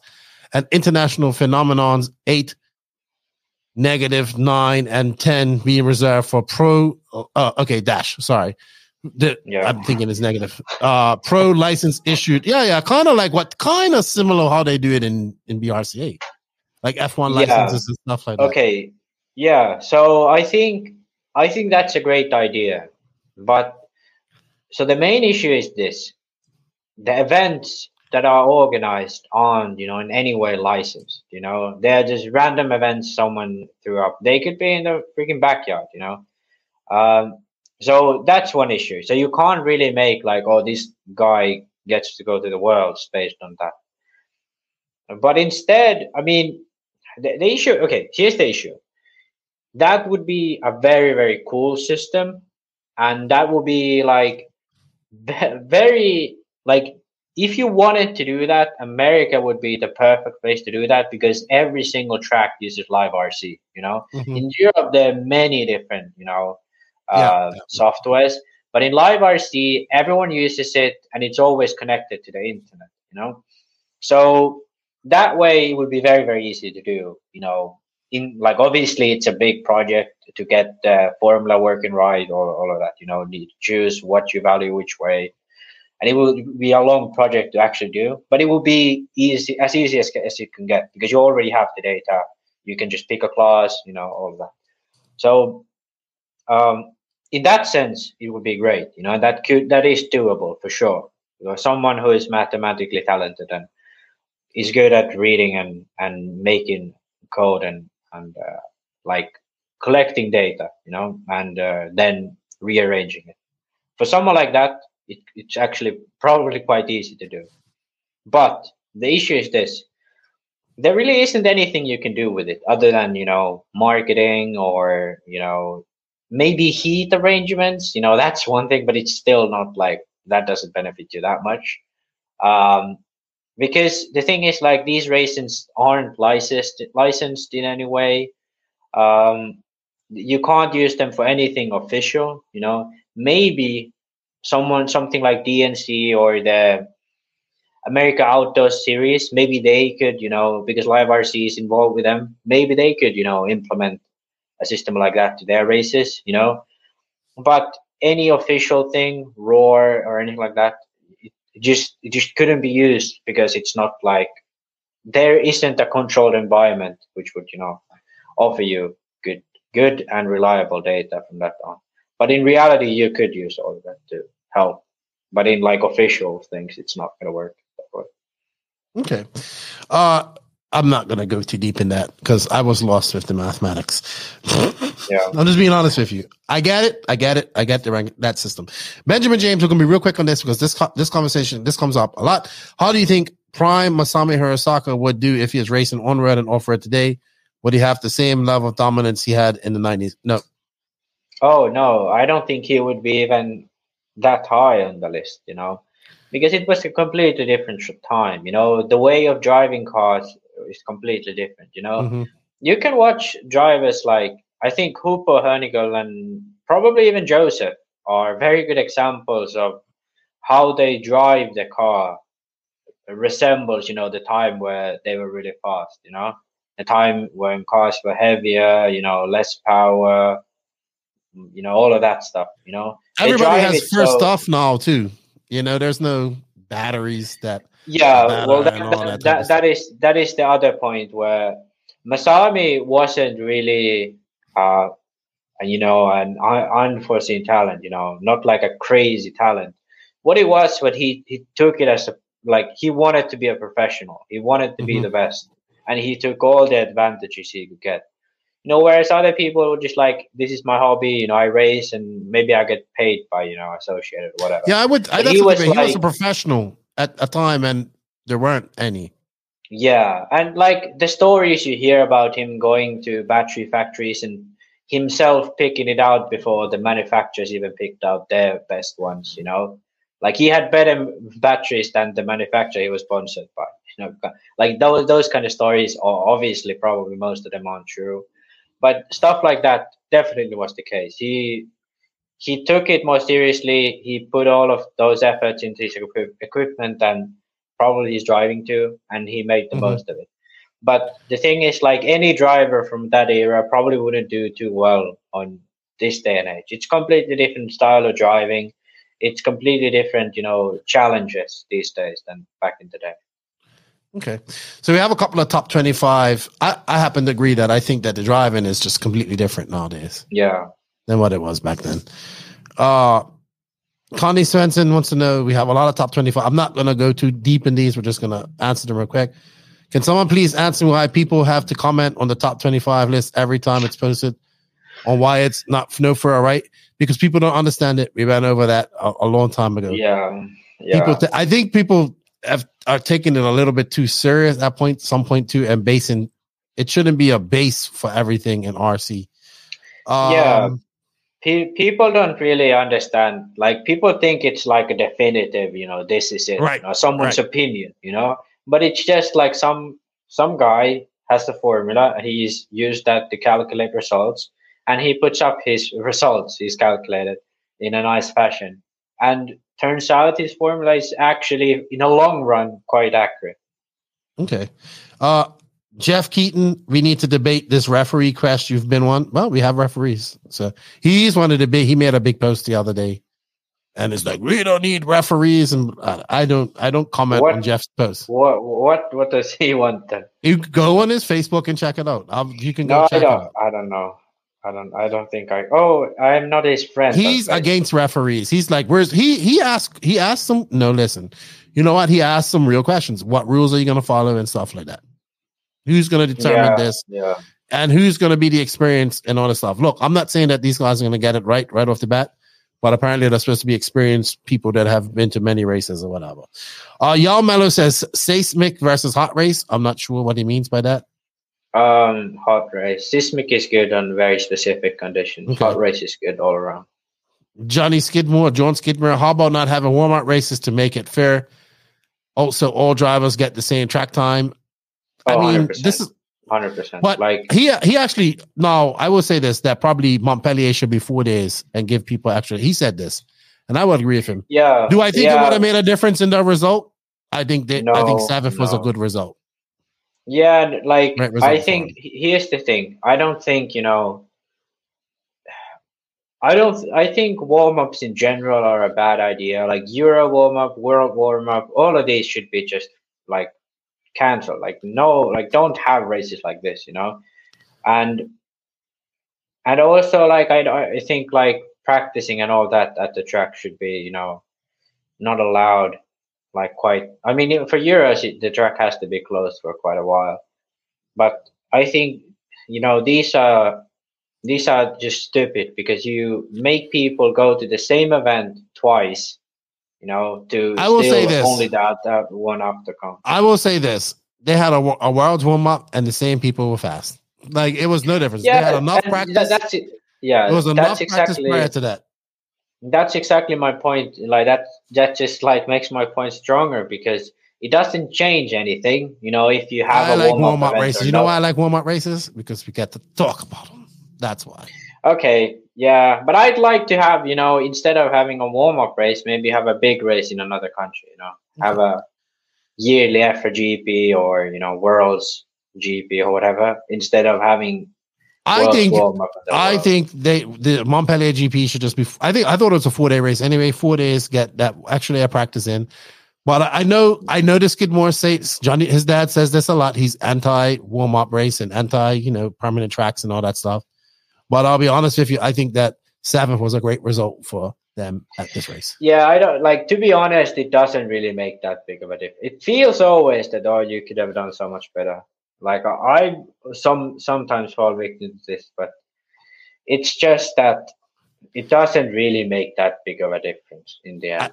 I think this is for you, and we're going to keep this quick. Robbie Smith, my good friend. When top drivers change chassis brands, should they be dropped from the top 25 list to have to get back to their spot with the new chassis? Basically results from old brands to promote new brands doesn't seem fair. Like, it's not the ranking of brands; it's a ranking of drivers. It's their ranking; it's not their brands. Yeah. So and the thing is, like, what's the limit? Because the time that you need to count the list is 2 years. It counts results from the past 2 years. Mm-hmm. So if you drop your brand, you're going to be off the list for 2 years, basically. Yeah. Unless you like win very high level races, then you're going to be maybe back in a year. People are just taking it a little bit too soon. I think that's your comment. Yeah. That's you rubbing it in people's faces. Yeah. Dan Thomas says, from homeless to professor of everything, it truly is a Cinderella story. It is, dude. Like, last year I was homeless, living in my, not even a studio apartment. I think it's called a shared apartment.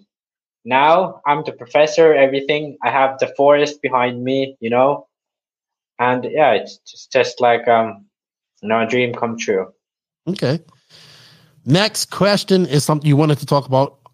Mark Bruton Young RC 10 scale upside down shocks.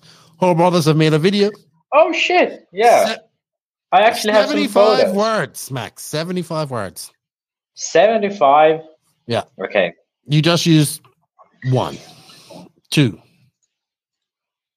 So 3. Here is what the Hall Brothers, they released a video about this. Actually a great one, actually a great video. Like I'm a little skeptical of all these people, but they actually seem to know like what they're talking about. So I suggest to go watch and subscribe to their channel. Basically, it has seemed to become a trend again. Here is Noha Ben Mohammed. He finished 3rd at the Euros last year, I believe, 4-wheel drive, and he's running them as well. Not in the front though, I don't know why, but yeah, he's running them in the rear. So now my conclusion of all of this. This happens always. Like every 5 years, someone's like, let's just fucking put the shocks upside down. Then everyone else does it around them. And then after that, people just go back to running the shocks normally. So it's just, I don't know. Explain why they want to run the shocks. Quickly explain the shocks, why they want to run them upside down. Yeah. So basically the idea is that with the shocks lower, the weight of the shocks is in the fluid, So when you put them upside down, you get the weight down. When you're running on high grip, high speed, it's going to actually make a huge difference on the handling of the car, just the weight down. But the issue with this is, when you put it on the arm, it's effectively the same as you're putting a weight on the hub, kind of. So if you hit a bump, instead of, there being a light arm bouncing up and down with a tire, you have this shock it's carrying with it, a heavy shock. So if you hit a bump, it's going to be, a lot harder for the shock to actually stop that movement effectively the damping gets worse, So that's why in like 8 scale and stuff like that, which bump, it's not going to work ever. Well, okay, not ever, but most likely it won't work, In 10 scale, however, these days we run on such smooth tracks, even Testament is running this with the old HB in America. Even though it's dirt, it's smooth track, it's semi-high grip, high speed. So it actually makes the car a little bit more calm. Also, the added unsprung weight does calm the car down a bit, makes it more, less reactive, I guess. Yeah, I'd say less reactive overall. It just feels more numb, like it's not as springy. Mm-hmm. But overall, I think it's like you should rather move the shocks and improve the geometry than do this, in my opinion. But yeah, I think it's just a fad. Like it comes and goes every 5 years. Someone does it, then they go away. Then, okay. Yeah. Okay. John Moore wants to know, did you get a new chair? It sounds like it. No, actually, but my girlfriend did buy, these seat cushions. Okay. So I have that. All right. It's definitely less noisy. Jeff Warner, what's up, coach? Both of you have met a bunch of people in the RC world Who is one person you have not met in person that you would like to meet someday? Do you have one? I actually would like to meet Masami Hirosaki. Oh yeah, I'd like to meet him. That's actually a good one. Him and Hara probably. The thing is, I met Hara. Okay, he was like one of those guys I always looked up to. Yeah, but I met him. I met him a few times actually. Masami probably the only one I haven't met like that I'd like to meet. Okay. Ben Bertle, how can someone afford to race and still retire a multimillionaire? Be a multimillionaire from the get-go? No, be a billionaire from the get-go. Yeah.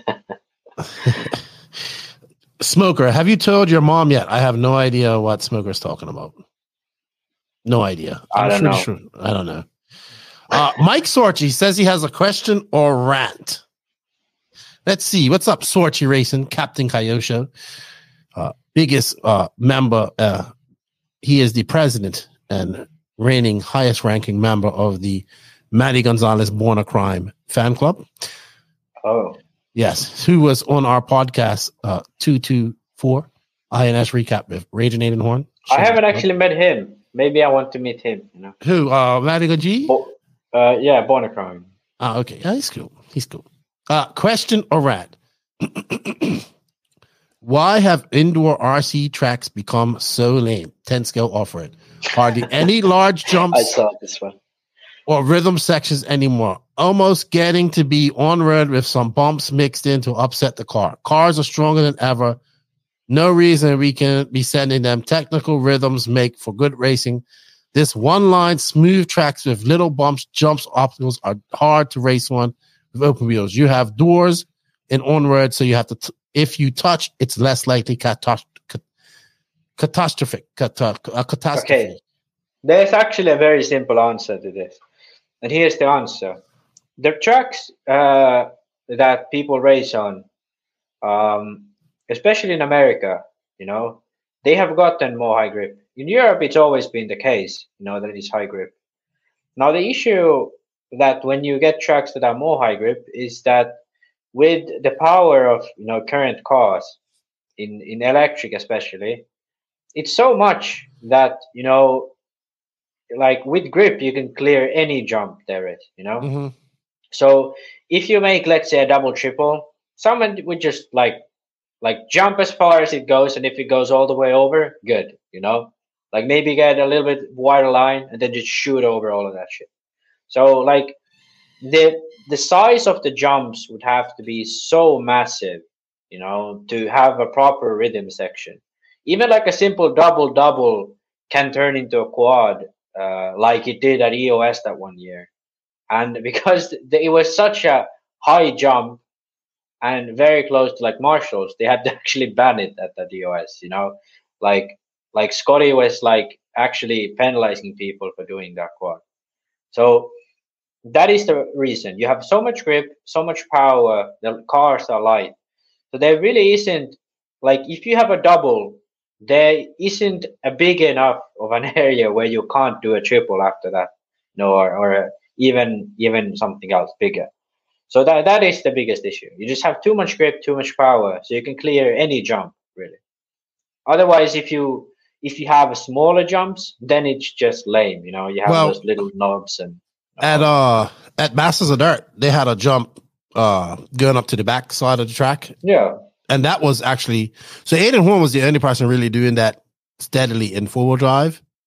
So I like that. I just think I like the INS track that they had at SDRC had some jump. They had jumps that separated stock too, which I like that. They had some triples and they had some stuff like that. But yeah, I mean, I don't know, man. I know like they have a 10 scale outdoor race going on this weekend in Florida at Dean's All Out. It's on the same track as the 8 scale race. So there you go. There's some big jumps there called the Emerge series. But yeah, it's just, I don't think, with the amount of power. I want to be honest with you. You know what has to happen, man? You know what has to happen? We need, seriously, there has to be another big outdoor 10 skill race. I think there has to be just one where everybody goes. Yeah, but it's not going to happen in America, really. No, because the issue is like, when would you have it? During the summertime, everyone's getting ready to raise the 8 scale nats. During winter, you have DNC, all of that. Then there really isn't any good time to have. Like, even Hot Rod Shootout used to be quite a big race. Yep, no, it's not even heard about. Yeah, it used to be a big race. I would love to see the Hot Rod Shootout come back. Yeah, that's crazy because it's like it was at the perfect time at the end of the year. I'm gonna ask Jimmy about it. Quite of an empty space. There was like top level drivers. Like, all of the Americans went there. Even Naoto was there a few years. I believe. So there was a lot of fast guys there. Testman was there. All of that. Yeah, but remember it's not existent anymore. Remember the come drive with us and Corey threw Mayfield under the bus. Make sure you send Proline that track. No, that guy hates Proline. Ooh. Yeah, he hates Proline. Oh my gosh, he hates him. I think that's it, Max. I think that's all the questions we have for this week. Thank you to everybody that sent them in. We got through this pretty quick this week. Sorry if we missed your question. A lot of them, like, if we keep asking about the top 25, we've already discussed that. So, if you guys can, use that affiliate link, or just say, hey, Nitro, just even if you don't use the affiliate link, just say Nitro is the glory. And thank you to Brent, Lucas, Beach RC, and everybody for all their support. Max, I'm going to go talk to Brent now, and then we're going to come back and we're going to have a little look at DNC. What do you think about that? Yeah. Let's do that. Thank you to Techno RC for the continued support. Techno's got a big gun going into DNC. Woo! That's all I got to say. Do they get their first buggy win? Quite possible. Techno RC. Techno RC is a premium manufacturer specializing in 8th and 10th scale high-performance off-road RC buggies and trucks. Visit www.technorc.com for a complete catalog of their products. Techno RC. Excellence in engineering. #Techno Takeover.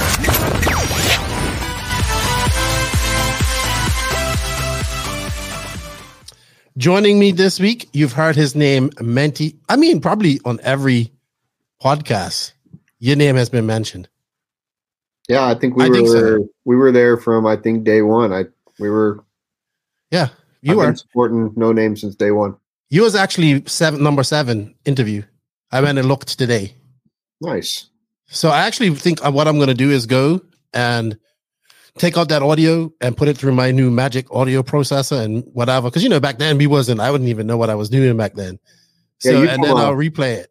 You've come a long way with your studio. It looks amazing. Your podcasts have been great. So yeah, I can only imagine what it was like back then. Oh, I know. But yours is good too. We're going to talk about Wheel and Trigger. I just listened to the whole Kyle Neary episode, and because I read that dude really interested me, and I like him, and I liked it. It was very good. But if you guys don't know this man, this is Brent Densford. He is the owner of Beach RC. He's a very good friend of mine. We've known each other since about 2017. He has grown a lot, as well as Beach RC and his workers. I mean, Lucas has gotten very popular as well. And we kind of grown along the same time. But I always want to recap, like, when I first met you, and there's this dog, Lola. Say hi. Because she goes everywhere with you. But she doesn't know how to swim, because Frenchies don't swim. My buddy Sean's got one that looks just like her, but a male. She wants to sit behind me in my chair, so she was bugging me. Now the queen gets her seat. Well, usually females and female dogs get what they want. Yes, usually. Most of the time. Yeah. So let's recap. I remember when I first met you, it's funny because Joseph and I were coming off the 2017 tour. He was coming to Fall Brawl, and I was like, I want some MIP tools. And he's like, well, I'll talk to Brent.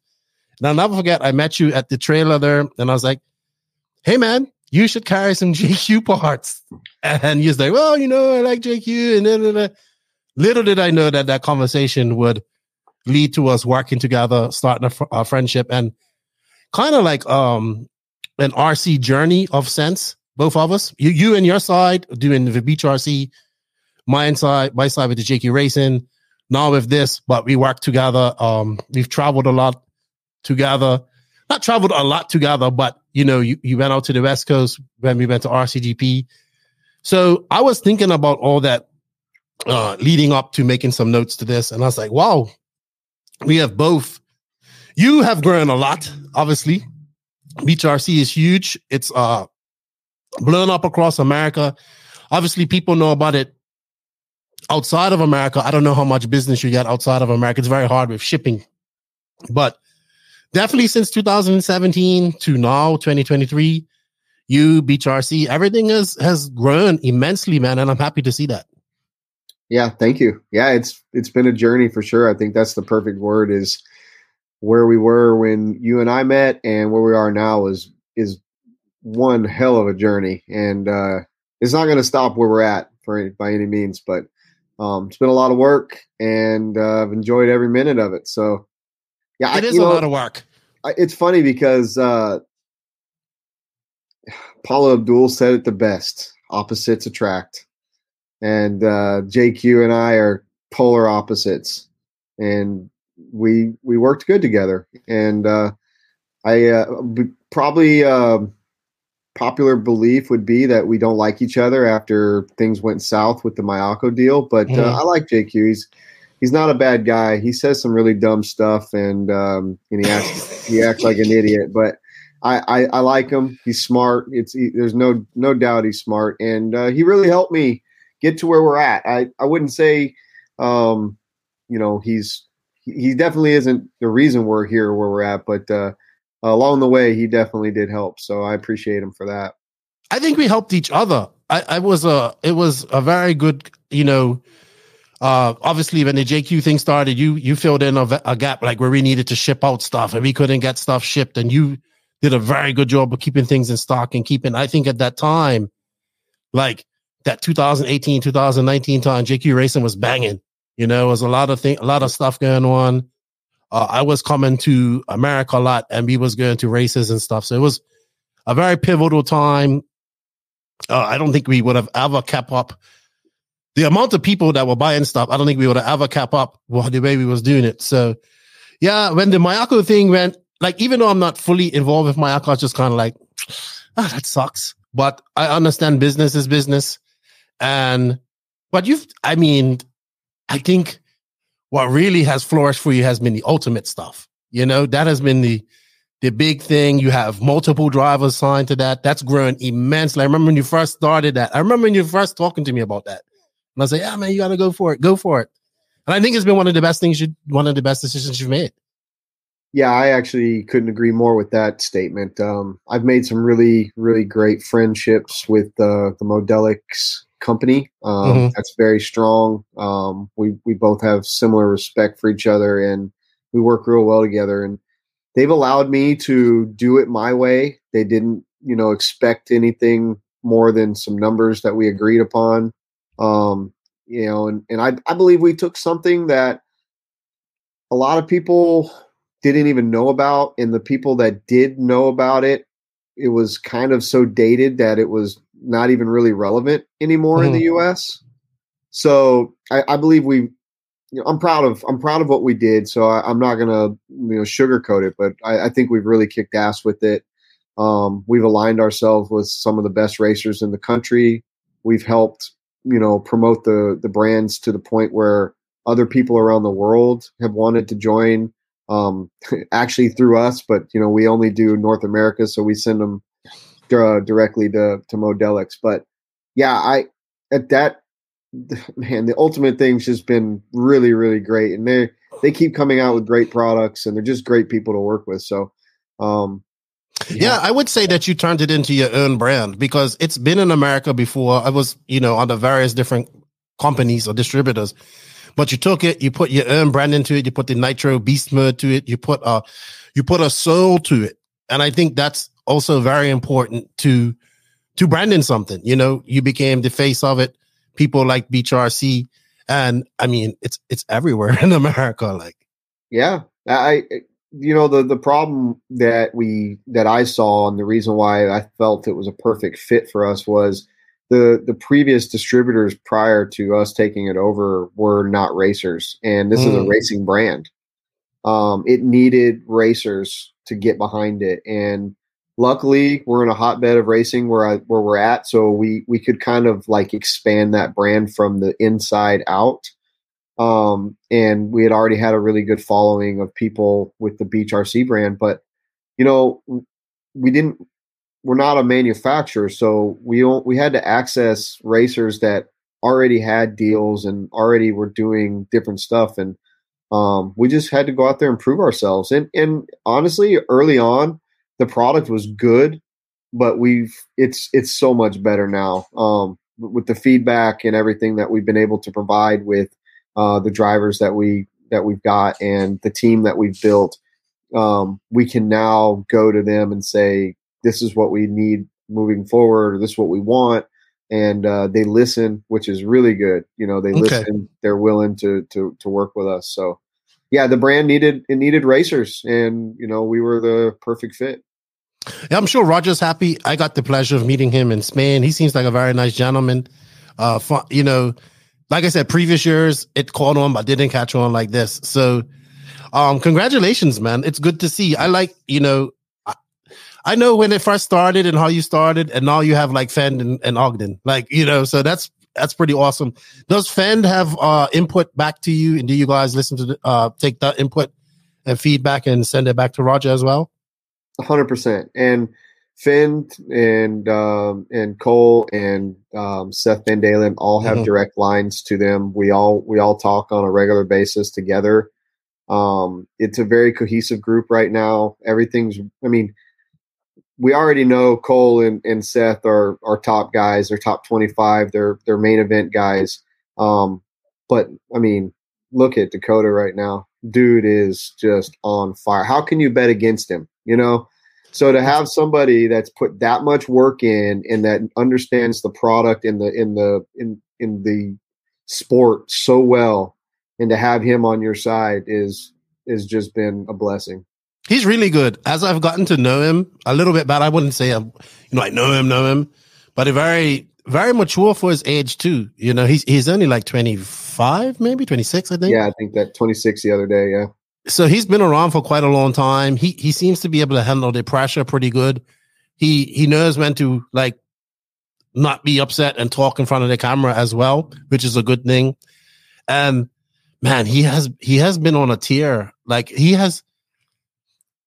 He's really good. For me right now, I have him as the best all around driver. When I mean by that, he can go compete anywhere on 8 scale. He can compete on let's put dirt or carpet in 10 scale. And not just he can win. That's what I should say. He can win, not compete. He can win on any other surfaces. So for me right now, I have him as the best all around driver. And now he's kind of, his weakness was always the nitro side. He'd have some issues and stuff like that. Well, that seems to be gone. He's finishing races. He just killed them guys here recently. He had a great battle at the Nat Slasher. He was fast at the Worlds. He was really fast at the Worlds. People don't understand how fast he was. He was coming through the field, having to come through that last chance, and for him to do what he did in that, and then come from the back. And he was up to 4th. I think I want to say he was up to 4th with a head full of steam when that glow plug went bad. So he's, like I said, he's special. I wouldn't bet against him. DMC, no, you can. You can. It's a World's year here in the U.S. and on dirt that he knows well. You can't bet against him right now, and his program is mint. It's really I agree, good. And he seems to be enjoying it, even though he's doing a lot. He's traveling a lot. His wife does a lot with him as well, so I guess that helps. I think that's always important. People have to understand that if you're not having fun while you're doing it, your results are going to reflect on that. Mm-hmm. And that's part of, what I preach when it comes to new racers. It's part of what I preach, just period, is have fun, because you're spending a lot of money and a lot of time and a lot of effort. If you go out there and you not do really good, not do what you think you should do, you still need to have fun doing it, because if not, what did you do it for? Luckily, in his case, he's paid to do it, and he gets paid well to do it. So, not only is he doing well, he's having fun, and he's having fun while he's making money. So, yeah, you know what? I think what I saw that he was still having fun was at Masters when they were still. I think it was the last day, Sunday, and they were still up there driving cars after the race. Like they're drinking and then driving cars after race. I'm like, these guys ain't got enough. Like, I'm ready to go. Like, they're up there, like, having some drinks. And then I saw him really let loose. Like, he was a part of the, I think before I left, you were doing the, what's that? We do the Fireball Friday night. The Fireball. And he was having a blast doing that. And I was like, oh, okay. So he's human. He's done that every year. And I think that's why we got along so good early on. Before I was, we were ever in business together, we became pretty good friends because of Masters. And, it's funny you say that he's driving afterwards. The first podcast we ever did on Wheel and Trigger was with Dakota. He kind of piloted that for me. And when we did that, when we were done with it, we literally about midnight before we went to Waffle House, went back over and grabbed a couple cars that were ours or somebody else's, not going to name names. And there might be video, and if there is, I need to put that on for my patrons for them to see it. But we just went out there and hacked some shit up. But he loves it, man. He loves it, and he wants to be the best, and you can see it. You can see it in his performances. Well, we're gonna get to see him here shortly at the biggest race of the year, I would say, and he is definitely a favorite going into the 10 scale worlds in Arizona. All right. Also, I wanted to touch on some things. Since I've known you've traveled a lot. So 2019 I think your first trip to Europe, you went to Italy with your family, with your wife, your daughter. You're not your youngest daughter. Did you take your youngest daughter? Yeah, I took both daughters. Okay. You went to you got to. What I like is that you actually went on vacation too. Yeah. So on both sides, when you went to Spain as well. So tell us a little bit about that. I'm very happy when I see. Look, every time I meet my American friends, I always encourage them, like, get a passport and let's go see outside of America. So I'm very happy when one of my friends do get to do that. I know you've been out of America before, sure, but to get over to Europe, that's like, I remember you being very excited. I was excited for you. I wish I was good. I was like, man, I wish I was good too. But tell us a little bit about that. Yeah, I mean, this business has afforded me to travel and do these amazing things at these amazing places. I try to pick somewhere every year that, as long as we can afford it financially or, the time. And, I prefer traveling with my family so they get to experience it with me. But obviously that's also tough because there's going to be a period where I have to work and they have to, become second fiddle. And I don't like that. They don't like that, but that's just part of, what we do. But yeah, man, Italy was amazing. We probably, I'd have to ask my wife, but we traveled many, many miles. We rent cars. We drive the system. Like when I got back from Italy, I think I got tickets in the mail for like 6 months after. I kept getting a new ticket and a new ticket, and I was paying for stuff that I had no idea I was messing up. No way. Oh yeah, driving into places that I couldn't read the sign and it said that you can't drive in here, and I'm like driving around places probably where they're thinking, no, I'm in Rome. Like I'm down in the middle of Rome driving around. And when we got to our hotel in Rome that night, because we spent 2 days in Rome, and when I got to the hotel, she's like, okay. I said, well, where's the parking garage? She's like, what do you mean? And I was like, well, it said there was a parking garage in this hotel. She's like, yeah, but how did you get here? And I was like, we're parked right out front. And she went blank white. Like, what? You're parked out front? Because I wasn't supposed to be there. No. I was definitely not supposed to be there. But I mean, that's part of the adventure, right? Exactly. Those are the experiences, man. Like getting past when we're doing like 180 kilometers an hour and getting past going down the highways, Oh, right. Yeah, because there's no speed limits and stuff. Yeah. So it was great. Yeah. I was also like, I listened to you said on Wheel and Trigger, like, yeah, we went to Italy, and I told my wife, yeah, everything's paid off. This is our first vacation where we ain't asking for prices. I think it was this or Spain. You said that. And I was like, you know what? That's a very good idea. You have to do that. You have to just go and enjoy that and say, hey, this is the one chance I might have to be eating in Italy or Spain or doing something like that. I'm not going to eat cheap. Yep. And that resonated with me as well. I was like, one day I'm going to do that with my wife. One day when we get to travel. Yeah. Also that year you came out to visit us at the RCGP run. Oh, that's what I wanted to talk to you about first before I moved on to that. So you went to Europe. You got to see the European guys kind of on their own type of track. Who went from America? Did Cole go to this race? I can't remember. Is Cole there? Yes, Cole, he was, because he didn't go to Austria. Okay. Yeah, so he went was to Italy. There. He was there. Yeah. So what did you think about that, getting to really see the European races for like the first time? Well, I'll never forget when we had the team owners meeting, and I'm sitting there with, Max and Adrian Bertin and Alessandro and like all these like legends, super legends, and these guys that are all have very, very harsh outlooks on how things are supposed to be, very Formula One-ish, and I'm sitting in this meeting, and it's in if you can remember back, Barufalo was my number one guy, and then I had Marco Ravaglia as my number two guy. And so as we can remember, Barufalo was on a freaking tear, dude, hitting everybody. Everyone's mad at him. He's getting in fights with McBride and everyone. Like if he was on the track, when he came off, they were fighting. They were upset.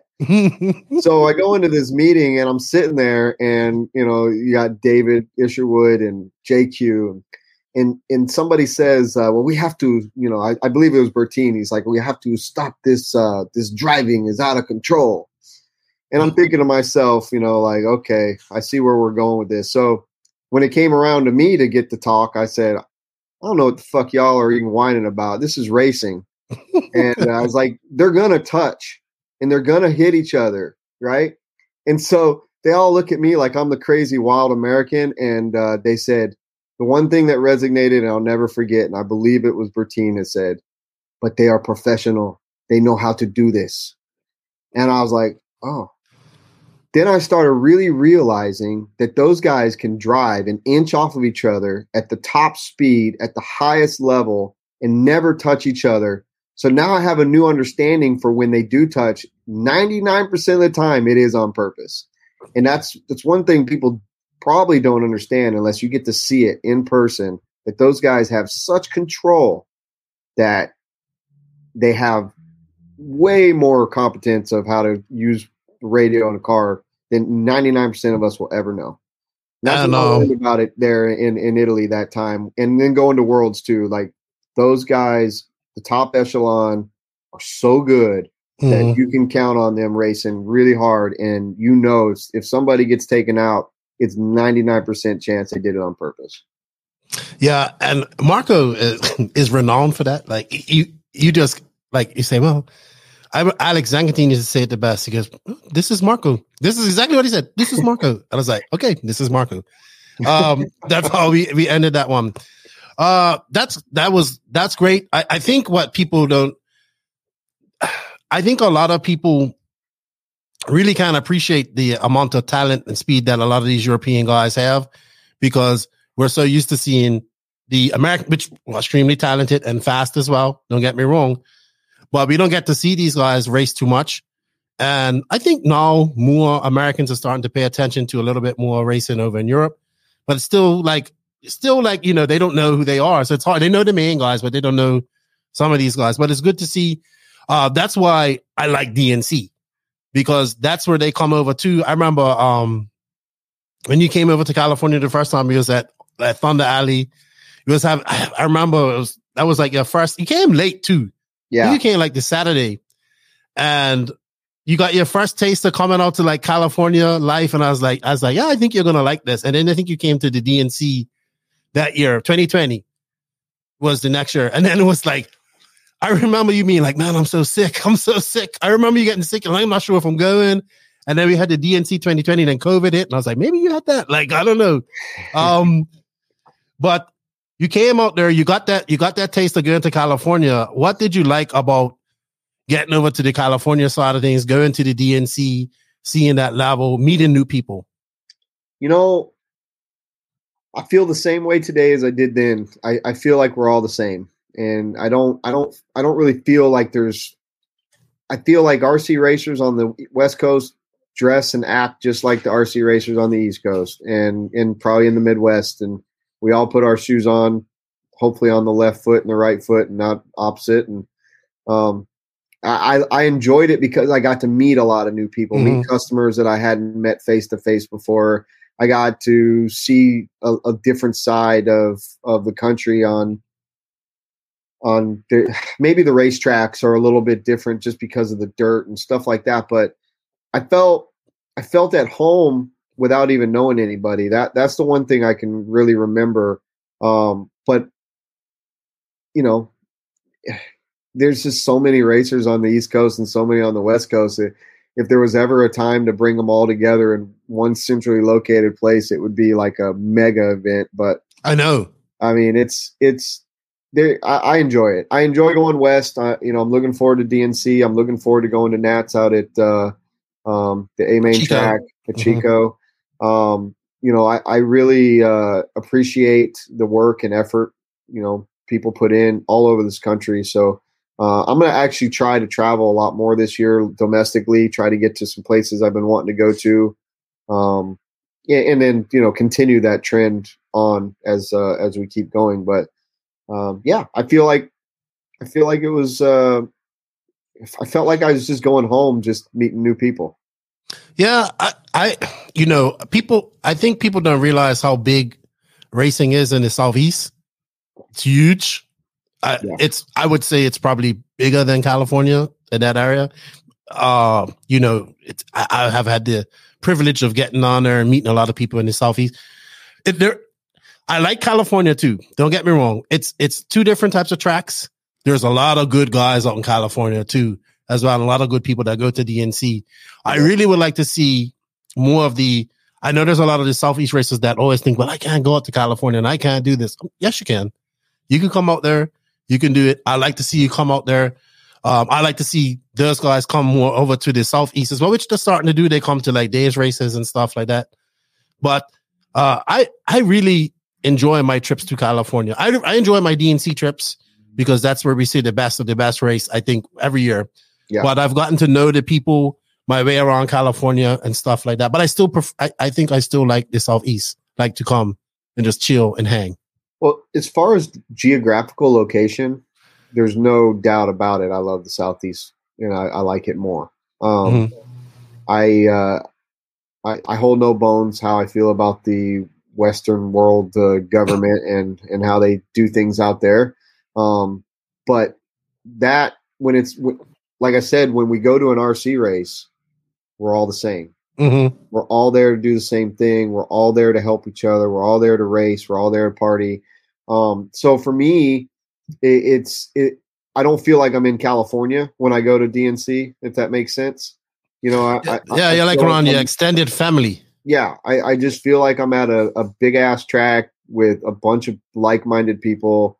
I guess the biggest differences are going to be the track surfaces. I mean, we've got such different dirt out here, and especially where I am, lots of really hard packed clay, and the racing is a lot different.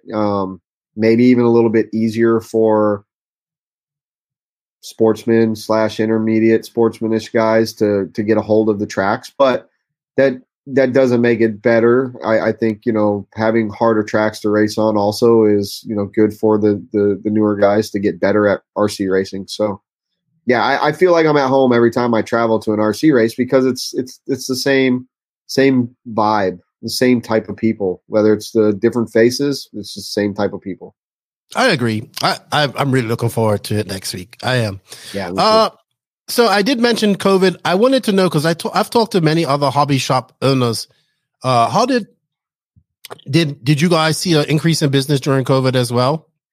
Well, there was the online boom that everybody that was, in any industry, the online boom was really good. And it was really good for us.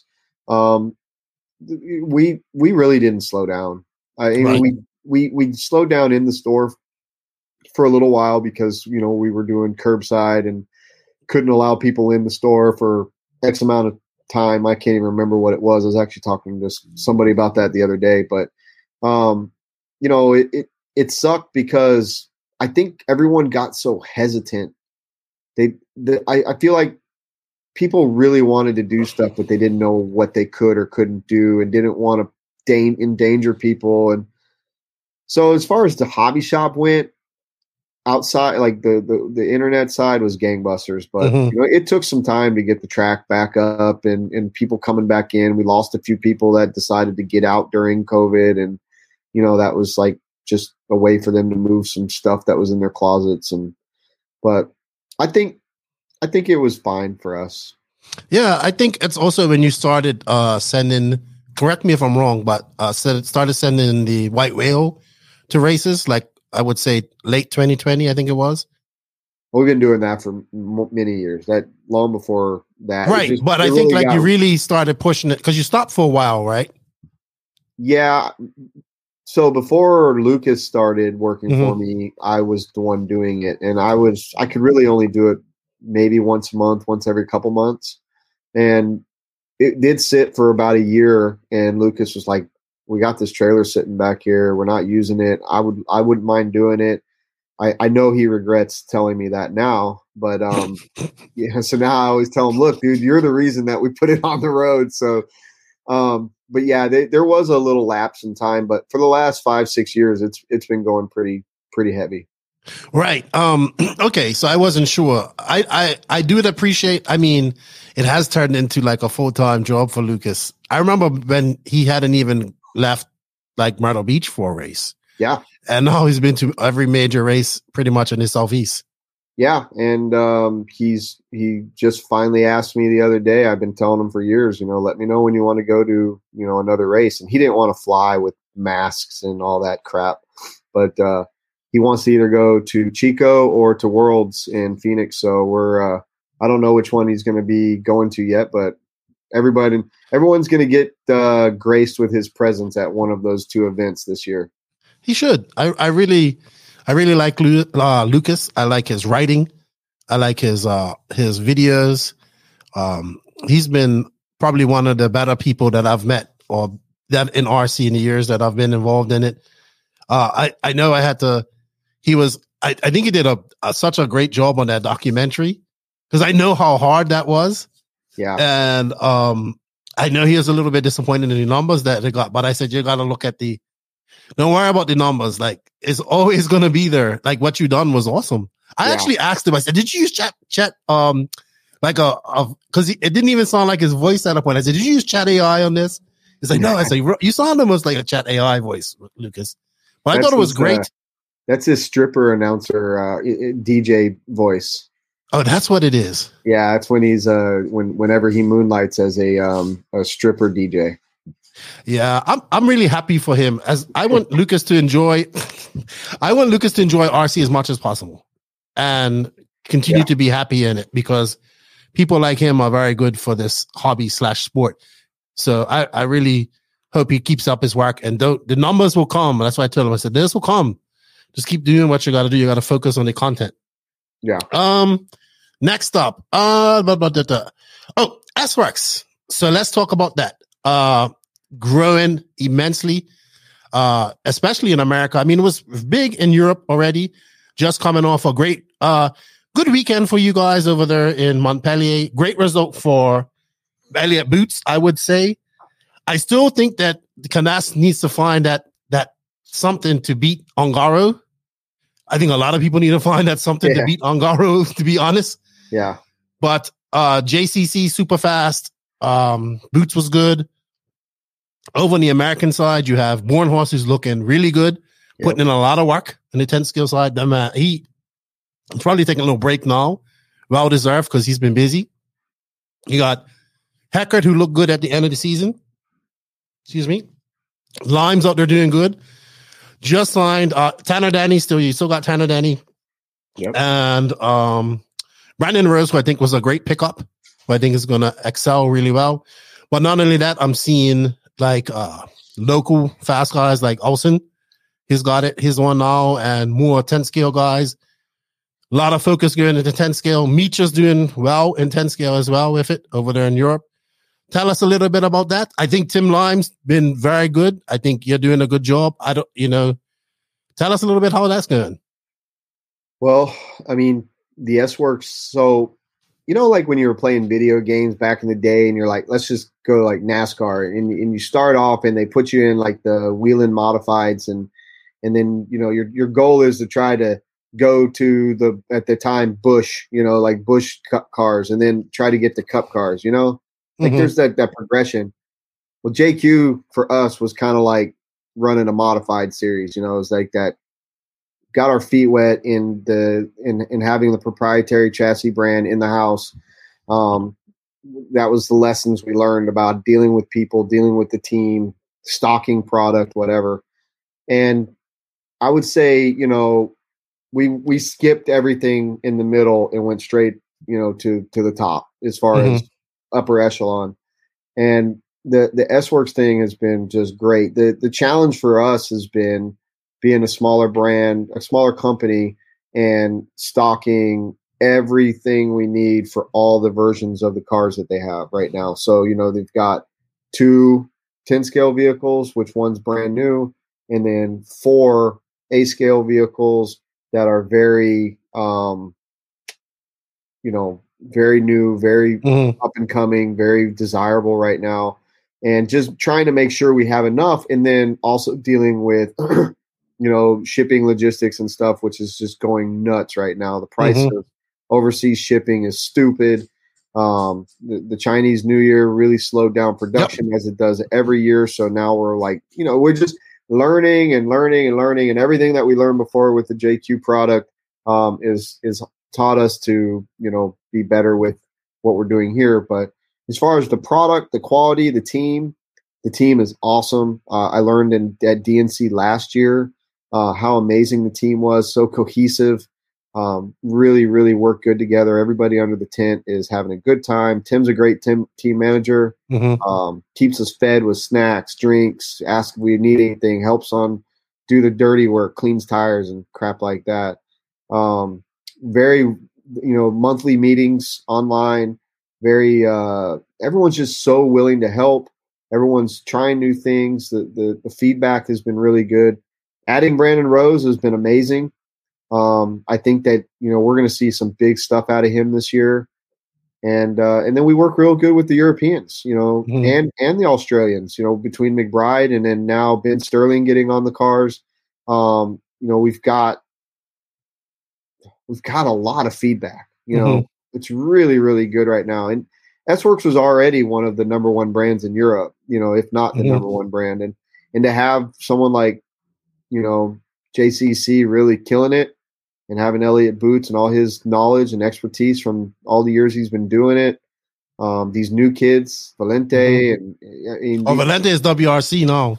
Oh no, I'm sorry. I always say it wrong. Polito. Pariente. Pariente. Daniel and Adrian. Yeah, them he came 6th this past weekend. Yeah, and they're young. Yeah. I mean, they are super young. So, him and his little brother, they just really, Polito too. I'm not trying to leave him out, but just a really cohesive group and a lot of support. So I think it's been really good for us.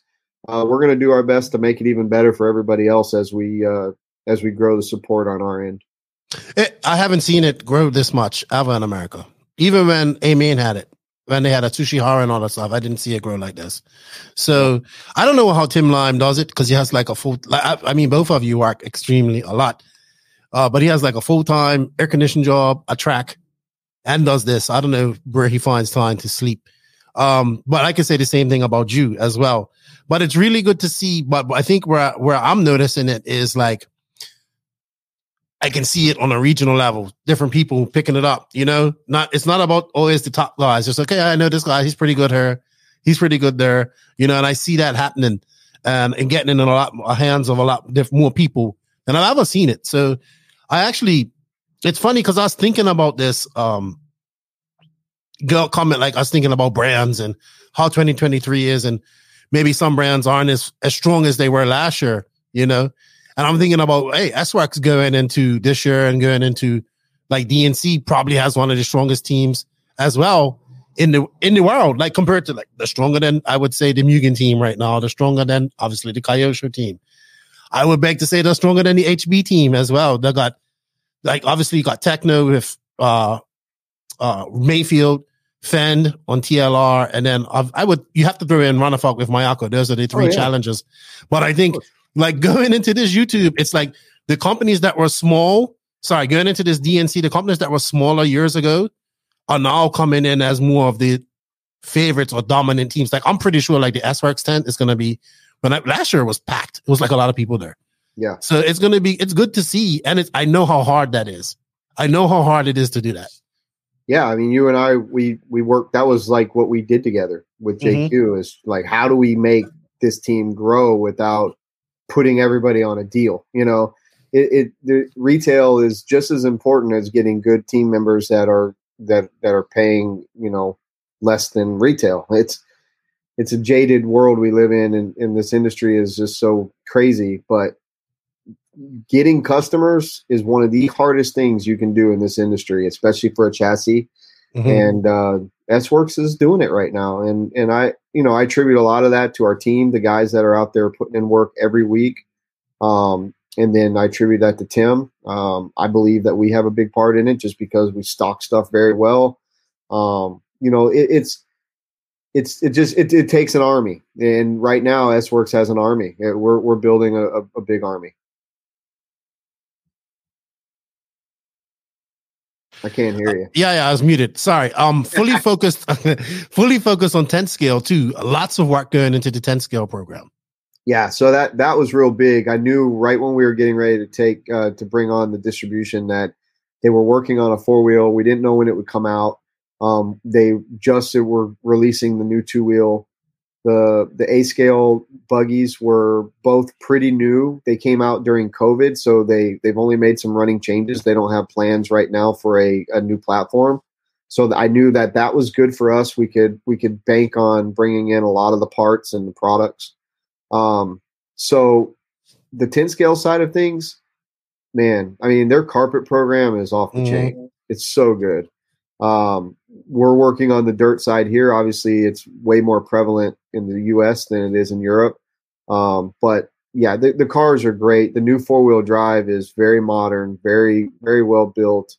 I mean, it's up there in price with, the upper cars, the TLR, the X-Ray. Yeah, but it's earned that. It can be that price. It's a major brand on the market, just like anything else. But it's really good product too. Yeah. That's one thing people have to understand. I mean, there are a couple brands that you don't really know the quality, but this brand I can tell you right now, and I'm not just saying it because I sell it. I'm saying it because I am the number one biggest test dummy when it comes to strength testing of these cars. And I have killed my A-scale car. Literally, I have done things that would have broke on almost anything. Very, very well built stuff. The aluminum is very well hardened. It's just good product. It lasts. You're not buying it all, buying multiples of stuff.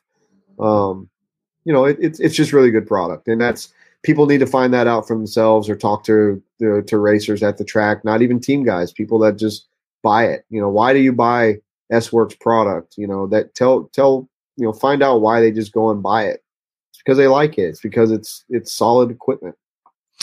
And how about working with Max? I got to briefly talk to him at the Worlds. I think I need to get him on her one time. Is he like fully into it? Is he on the was he on the messages with you guys? Is he taking interest in it, or is it just like I'm letting Mika deal with it? No, it's not. It's not just I'm letting Mika deal with it. He's hands on. Okay. Him and George and Micha are the three guys that we deal with all the time. But Max is fully immersed. He's a proud man when it comes to those big victories. And that's another reason why everything works so good is because Max at the top, below Yang, he works with us. He is hands on. He's not just like moving product. Okay, thank you. Here's we need money. It's more like how can we fix this, or here's what's coming out new. We're sending this to you guys. We're sending these people to this race. He's all about the logistics side, and he's very much about the success of not just for him but for his distributors. That's good. I need to really get him on her, and it's going to be interesting to see. Like I said, I still think Brandon Rose was probably the best pickup for you guys. Like you didn't. He showed very great potential in last year, and I want to see what he does. And I think he needed that big team to give him that advice when he needs it, or that confidence when he needs it. And he's got that with Joe. He's got that with all those guys over in Europe. So it's going to be interesting to see how that affects him. I just saw he's drawn to Mexico too, so he's having fun down there. Yeah, with the crazy Mexican guys, the probably copious amounts of tequila consumed. I love those guys, man. I wish I could have gone to that. I told them that I want to come down to that race next year. Or I would like to go to Mexico too. I would like to go there. Those guys were fun at the Worlds. Yeah, they were fun. All right. So one thing that was fun for me this year, and you kept telling me about this, and you was like, you gotta come, was your Masters of Dirt. So I have to thank you for getting me there, because now I'm like a full-on 10 scale type of geek, like, and I mean, even stock, I'm liking stock, and you kept saying, you gotta see it. And I would tease you. Yeah. But hey man, I really, I think two of the races that I thoroughly enjoyed last year was Masters of Dirt and then the Florida race. Yeah. I really enjoyed it. I want to make it down to the Florida race this year. Masters Dirt was fun. Like, I had a lot of fun. I had genuinely a lot of fun getting to meet new people, but to see like competitive 10 scale racing on dirt, the track was great. The racing was fun. Scotty was a machine. Like to see, so I'm seeing Scotty work as a commentator, but to see him to work as an RD, he doesn't take any break. He takes a break to go use the bathroom and come back. Yeah. And there were long days. I think this was this your biggest share this year? Yeah, I think so. I don't even keep track, to be honest with you. It's just, I always, the success for me is based on when people leave, what they tell me when they're coming, if they want to come back. And most people already are saying when they're walking out the door, is it Masters yet? So it's that to me speaks the volumes of what we've tried to build with that event. But yeah, I want to say it was right at 380, 390. Well, I mean, in terms of competition too, it was super stacked. Like in the mod division was stacked. Okay, no Tessman and no Mayfield this year. Well, Tessman's never been, you said, right? Or Mayfield? No, and both of them have been to Beach Hobbies, but they've only been there for the INS.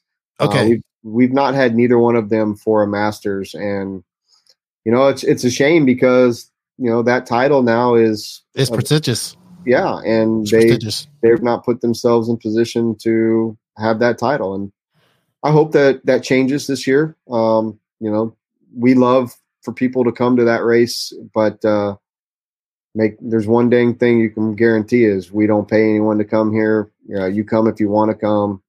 I listened to that. You did it organic, like when you did your wheel and trigger with Lucas. Yep. You're saying how you wanted to grow organically, and it has. I mean, dude, there was people from all over America there. Then you had obviously Mika there. Yep. He came, so hopefully we get to see a little bit more of the international crowd come over to it as it grows. The coverage was great. Danny did a great job on the coverage. He's amazing. The RD was great. You guys put on a great show. Like all your workers were busy working. Then like. Your wife, your daughter, everyone was helping out, giving food and giving beers, like a whole family thing. You was busy. I enjoyed it. You had Circus RC there. You had Hannah there. I thought it was a really, like, I left there and I was like, man, I want to come back. That's what I said to her. I said, I want to come next year. And it opened up the whole genre of RC for me that I'm geeking out over now. We need to make that happen. I mean, having you do the interviews with Danny was it made it better for sure. And being able to have Lucas wander around, take video, and help build our repertoire. It allowed me, having all the people here allowed me to get to race a class this year, which I haven't done in many years. We were very fortunate. We built a team around us, and the team really, they showed up for the game. That's for sure. We were the champions. And you know what? While this was all going on, every time I went for a walk in the back to the hobby shop side and drooled over stuff that I wanted, there was people there like buying stuff. Oh yeah, we don't like people that just walking in, and I was just like, wow. We're open 7 days a week, man. So like we can't let our normal customers down either. That was good, man. I thoroughly enjoyed it. If I think like Mayfield and these guys, they need to get there. Like if they want to win that title, Fenn won it again. No, Rivkin won it this year. Yeah, Rivkin got it. Right. This is his first title. Dustin's won it 3 times. Finn's won it twice. And Rivkin, and the very first year was won by Stephen Hartson. The second year was won by Griffin Hanna. Okay. So, yeah, and that's, you can see the progression. Hartson coming off his Worlds victory wins the first year. I think he was 1 year removed from getting his Worlds win. And then Griffin, who never really made it to the upper echelon. But he was good. But he was so good. And had he continued and got his program where it needed to be, would have been top, I believe, top tier driver. And then you go into Dustin, who's a top gun when it comes to 10 scale. He's looking a lot faster now that it's going on the JC Robo this year. Yeah, that brings up a huge debate. I don't really like side with the tire brand or anything because we sell them all. But right now JC's got a damn good 10 scale program. I mean, their tires are good all across the board, but it's very hard to beat JC tires on our dirt right now for sure. You have a race coming up soon, the Palmetto Classic, right?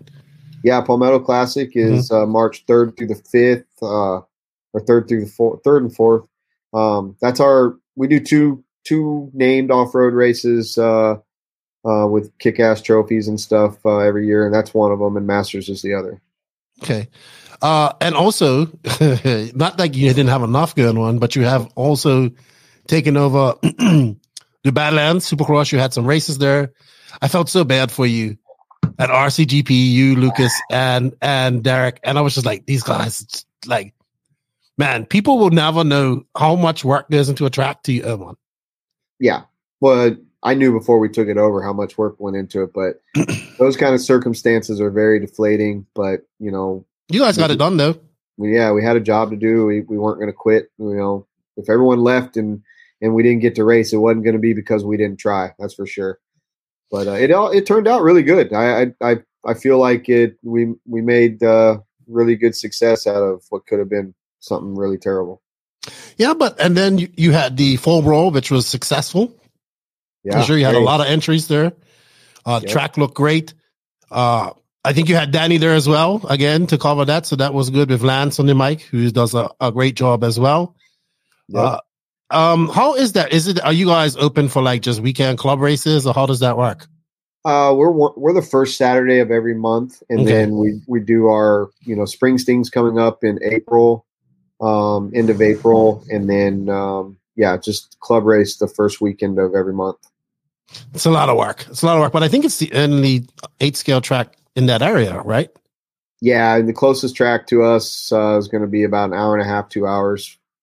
Okay. We don't have a lot of racers here, so the club is in the quote unquote club has really shrunk down over the last 5 or 10 years, and a lot of the older guys have kind of moved on to playing golf and moved out of the weekly competitive RC. And then there's been a lot of new tracks opening up around the Carolinas, which makes it tough on someone like us because we're a destination place. It's it's not cheap to stay here in the summertime, and if people can drive a half hour to less than 2 hours versus maybe having to drive 3 hours to come here to club race, they're going to stay home, and we get it. That's just part of it. Are you still? I remember you saying that you still got a lot of business during the tour season. Do you still get a lot of that walk-in business, or you still advertise to like the hotels and stuff like that? Yeah, that's part of our annual marketing is to advertise to the tourists. We do a lot of Traxxas / rentals, and then when they walk into our hobby shop, we have a lot of everything that we stock. So, I know. You know what? I have never been to Myrtle Beach in the summer or in that time period yet. It's always been off season. So I have no idea what it looks like there during peak season. Hot and hazy. Water's beautiful. Lots of chicks running around with not a lot on. Oh, that sounds like fun. People driving like idiots or driving like this or like all over the place. I mean, it's terrible, but I love where I live, and I would not change it for anything. It is, it seems to have a lot of people that aren't from there living there as well. When I moved here, I found out that the saying is everyone from Myrtle Beach isn't from Myrtle Beach. Oh, really? Yeah, so it's a lot of transplants. You get a lot of people from the Northeast down here, like Jay Zellner, and now his buddy Naboso just moved right up the road, and he did. Yeah, I think he's like in Sunset Beach or something like that. He's about 45 minutes to an hour from here. I haven't seen Matt for a minute. Yeah, but the Northeast likes it down here because they can make profit on their house, come down here, buy one for cash off what they made up there, and then their property tax is like nothing compared to what they pay up there. So it was funny because when Nick from TZO, he came for RCGP. He had never been to the East Coast, right? Yeah. He could not believe how cheap it was in South Carolina. Oh yeah. He was like, especially what? That time of year. What? He was like, I feel like I'm on vacation. It's so cheap. I said, well, you're from California where everything's expensive. Yep. So that was cool. Actually, we had a lot of fun on that trip. Speaking of RCGP not happening this year, thoughts on that? Yeah, that's kind of how I feel. Honestly, I've tried not to think about it too much. I'm bummed because the writing was on the wall for me. I felt like how the things went this year, and I'm not taking anything away from David or anyone behind the scenes that had to do the work. But it just felt so unorganized compared to the first year. And I wanted it to work just as bad as anybody, that was invested, but it just didn't feel right this year. I don't know what happened. I don't know, the lapse in time, taking that time off, but. And the pay-per-view, I think, hurt it a lot. Well, I mean, that to me was single-handedly the most detrimental thing to if it's a demise and it's gone for good, I think that's what killed it. I think people saw that as a money grab and were like, I'm not paying more to watch something once every couple months than I'm going to pay to watch stuff at my house every night.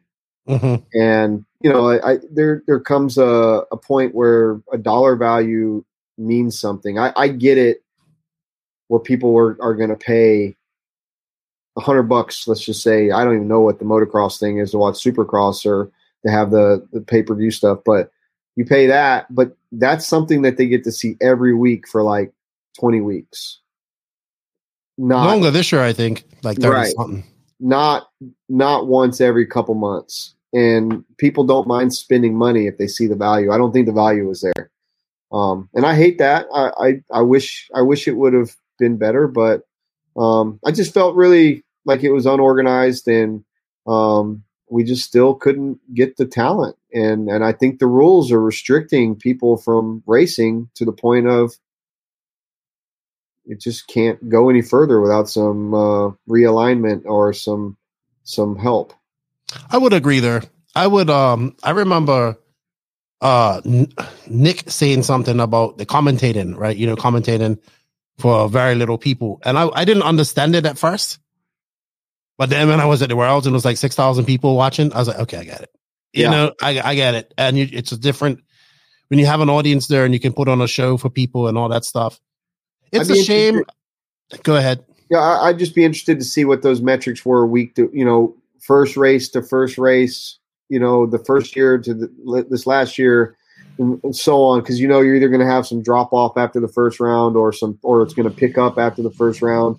I'd like to, I don't believe I was, privy to the numbers, but it would be nice to see how bad it really dropped off, because the announcement of that right before the first round was just such a shock. Mm-hmm. And I don't think that it was overcomable. I think it wasn't well thought through to hit people in the mouth with a charge to watch something that everybody else thinks should be for free. And I look, we're talking about RC races here. They want a discount on a discount. So, they want to be sponsored those races. They want those races to be sponsored to them. Yeah, I knew, like, when I heard that, I was just like, oh, this is, I was just like, all right, whatever. I give David a lot of credit for seeing the season through, because I know he spent a lot of money too. But yeah, I would have to agree if your synopsis on it. When it just didn't, I went to the last one in 2019, and that was so great. Like, you know what I mean? It was good. It was a lot of good vibes. People enjoyed it. Yes, people were confused, but people enjoyed it. And then you take a year off, and then that ended up being 2 years off, and then come back, and you're not going to do it up to par of that. Then what's the sense of doing it? And, just the drama that followed it as well, that some of the stuff that could have been avoided. Yeah. But I also wish that the industry would support something. But I think they were bootstrapped in the sense that they felt like they had to, or they couldn't be part of it, versus we want to be part of it because it's a good idea. How do we get involved? I just feel like in the beginning, because I was on board, obviously, I felt like, okay, I'm willing to take a chance. It worked out for me. I liked it. It worked. I feel like people we got some notoriety out of it. But brands that are already noticeable, they see no value in it. Yeah, to spend that kind of money, to also spend more money to send those people all around the world for. I don't think that they could see, the numbers weren't there yet. I don't think they could see the value in the money they had to spend. And then by basically saying you can't even send anyone if you're not even part of it, really put a salty taste in people's mouth. Yeah, like anything in RC, if you tell somebody, anything in the world, if you tell somebody they can't do it, like even everywhere else you can, they're gonna either want to do it more, or they're gonna not want anything to do with it. Yeah. So I think it's unfortunate, as much as I believed in it and all that stuff. I felt like if it can't be as good as it was the first year, then it shouldn't be done. Yeah, you definitely need to see some progression, or it wasn't worth doing. I agree. Yeah, it was unfortunate. I enjoyed my time. I learned a lot, for myself personally. I learned a lot from like the RC Racing TV guys, and I enjoyed that part of it. And the travel part, even though even on those trips you don't get to see much. You just in and out, but it's unfortunate. It's very unfortunate. All right, let's talk about your new endeavor, because you have, even though I think he's like, you got to see my studio, and I never got over there. Yeah, it's not much to see. I have a lot of work to still do, but it's getting there. So you got Wheel and Trigger. I like the name. I really like your intro that Kyle done. You have the in-house stuff, which is great. I like that. You have a producer. I like that you guys don't cut out your pee breaks too, so the producer takes over and talks for a little bit. I thought that was really cool. So where did this come from when you was thinking of this? Well, honestly, I like to beat myself over the head with stuff to do. I don't even really know. Robert might even be able. He's actually Robert Cherry. Where did Wheel and Trigger come from? When did we decide that we wanted just to do a podcast? It was like November of last year, wasn't it? Yeah, in the last year, I'm like, wouldn't it be awesome? Well, I know like the concept where I started, but I don't know when we decided to make it a podcast. The concept was I remember last year, especially like sitting at DNC. Going to Nats in March, like all these places with all these big races. big race names sitting around the fire, grilling, drinking beer when everything's done, and you hear the best stories. People just talking about what happened like in 1997 and, going through a drive-through or taking a rental car and jumping it or whatever. And the concept in my mind was like, man, I need to start bringing a camera and I need to film these and just, I was going to call it something like Talking Shit with Racers or Sitting Around the Fire with Racers. It was going to be like just funny or stories or whatever. But then in my mind, I'm like, there's no way that these guys are going to tell the same stories if they know I got a camera rolling. So like, and I would, I can't not tell them that I'm filming or, they'll never tell their story around me, like that's not what I want. So I got to thinking like, what's the best way to get people to tell me stories, to hang out, and whatever. And I wanted to do something kind of Joe Rogan-ish, I wanted to be able to sit here and drink beer, take shots. Someone want to smoke cigarettes or cigars, they can smoke whatever. I wanted it just to be a free feeling environment where there was no judgment, where, it was kind of disassociated with Beach RC in a sense that this you can be you. And it's not really official, even though, people are going to hold you to whatever you say.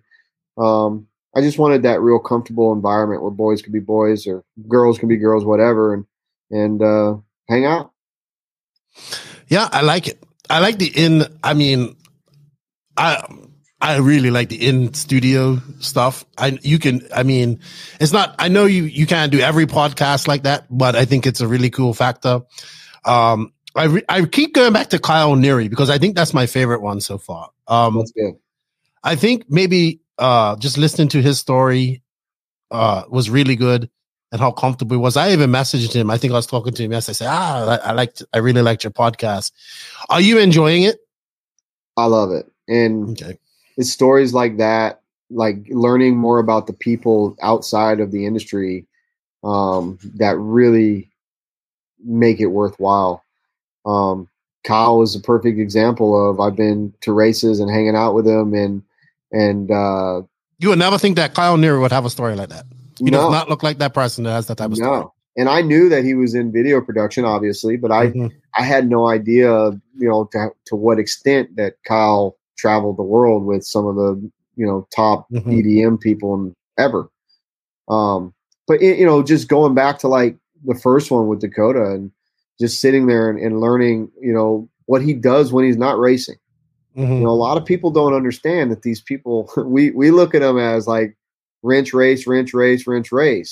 They're human, and they're just like I said, we're all the same. They also want to cut their grass, or they also want to, go out to dinner and do stuff with their family or whatever. But this is a very time consuming and grueling industry for the pro guys. A lot of people don't understand, and be careful what you wish for, you little young bucks. Y'all want to go race RC cars for a living. It's a lot of work. Make sure you're prepared for the work that comes, because it's not just a fun job. There's a lot of hard work, a lot of testing and whatnot that's involved. And that's what I want to know. These are the kind of things that I want to learn when I sit in front of somebody. And we haven't gotten it there yet. I'm sure I'm going to have somebody on here who I'm going to piss off because I'm going to say something controversial. And I'm looking forward to that too.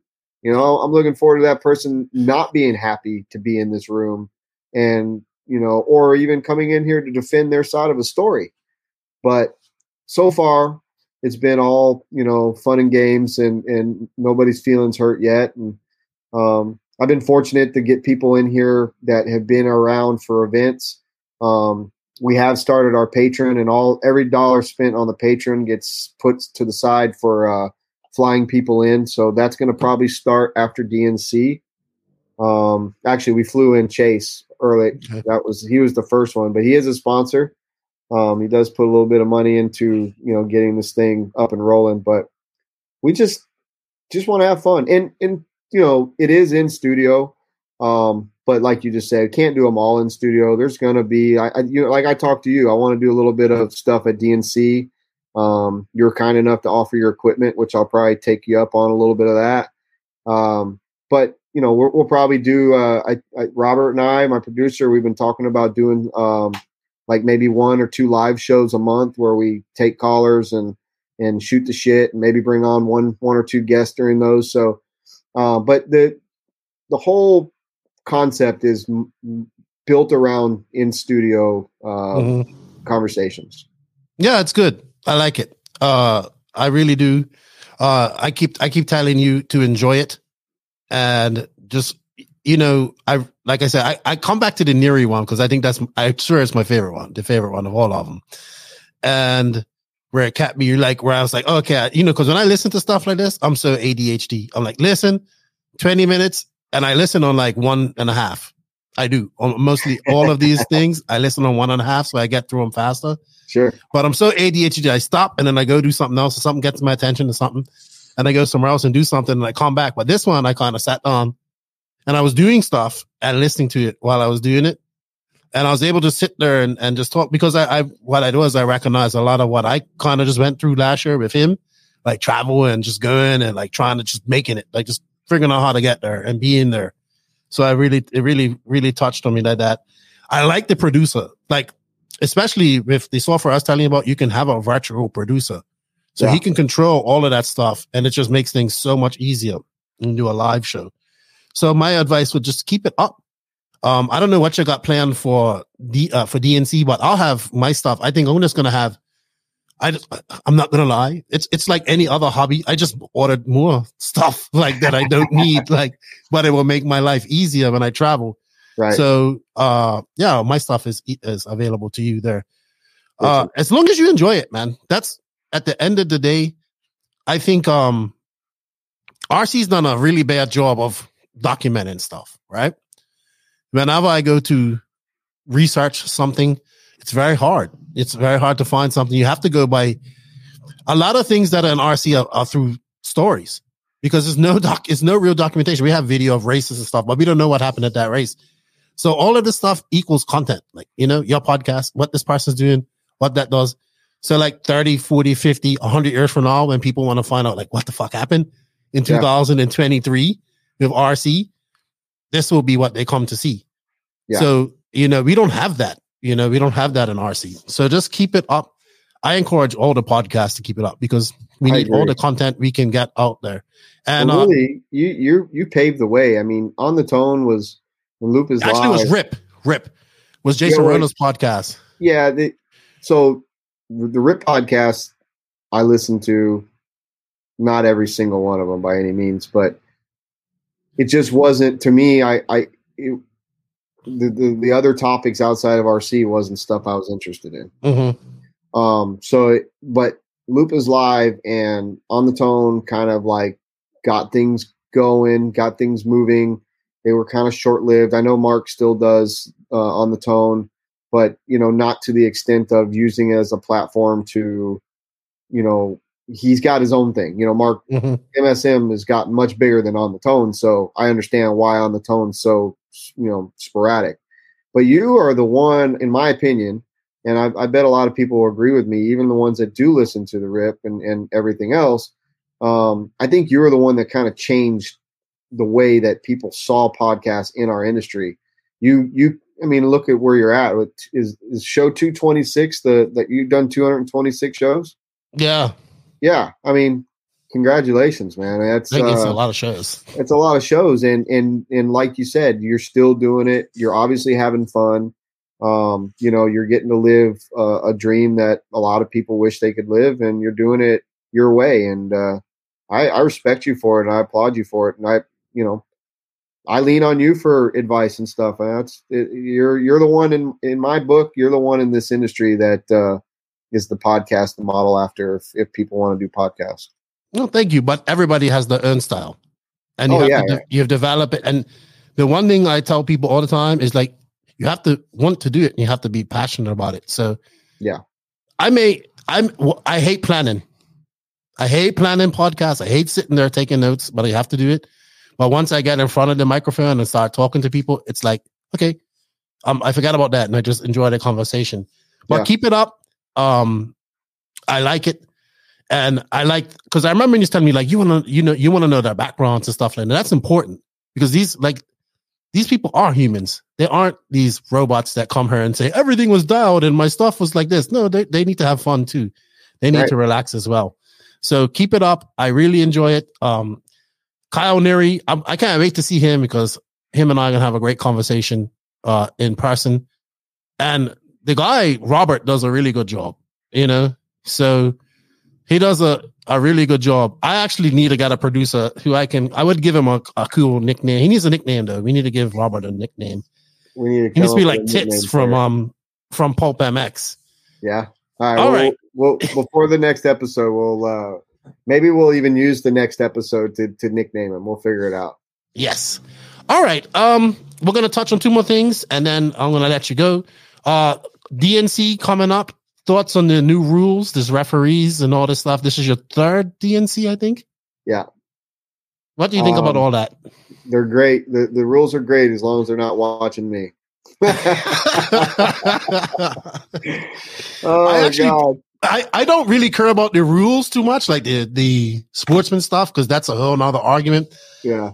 But the referees should be interesting. I heard people pissing and moaning about it, but I'm like, fuck, man, we have to start somewhere. Like, at least is going to bring in some referees. Let's see. I mean, there's definitely some rough driving at these races, so let's see if this makes a difference. Yeah, I hope it helps. It should. I say, like the sportsman side of things, I think, you're like, man, they're going to be busy. And a lot of those guys just can't help it. And I can see why it could frustrate some of them because they're not like what we were talking about earlier, where they can't run an inch or two away from somebody without blowing a corner and running them over or whatever. And even, some of the best intermediate guys are still blowing corners and running people over. But I think it's going to be good. I like the standard that Joey's setting. I think that Roar has done an absolute terrible job at enforcing these rules, and maybe somebody in the private sector can teach them how it's supposed to be done. And I will say, I'm liking what I'm seeing with Roar, so I don't want to get on this. I could tell. I would tell you all about that. It was quite a mess. That's all I can say. So I'm not jumping on that. I'm not beating that drum right now. I'm just saying it will be nice to see if it can be done successfully, that rule, be put in place with the referees and the rough driving and stuff. As far as the chassis and all that stuff, it's so convoluted, man. It's so hard. You're basing rules on something that was a past tense. Like the whole sponsorship thing has changed nowadays. It's nothing like what it was. Maybe I think rules. It should all be time based. If like he said, like top 20 and intermediate, if you're within the top 20 in pro and intermediate, you're getting moved up. If you're within the top 15 in sportsman, you're getting moved up to intermediate. Like that to me is how it should be. The sponsorship, every single person out there at DNC has a sponsor. Maybe not 100%, whatever, but every single one of them. No one's coming that is just getting into the hobby to race DNC. So I think that's going to be a little bit tough, honestly. I agree. So this is an interesting question for you. So you got Fenn running Ultimate, and you got all these S-Works guys. You got really a couple of bullets in this race. You got a couple of horses in this race. So what do we want? Do we want to Fenn win with Ultimate, or do we want one of the S-Works guys to win? Camden Lime. That's who I want to win. He's on S-Works and Ultimate and Nitro Lux. I tell you what. That's my dude. I think Camden will be really fast. He's really good in Truggy. I think he can make the A-Man in Truggy. Yeah. I think he'll be in the B-Man and Buggy. It's going to be hard to get into the A-Man, but in Truggy, he's flying. He's flying right now. And, Camden's been putting in a lot of work. We've been so hard on him as his friends, not just people that work with him. Like, we talk so much shit to him.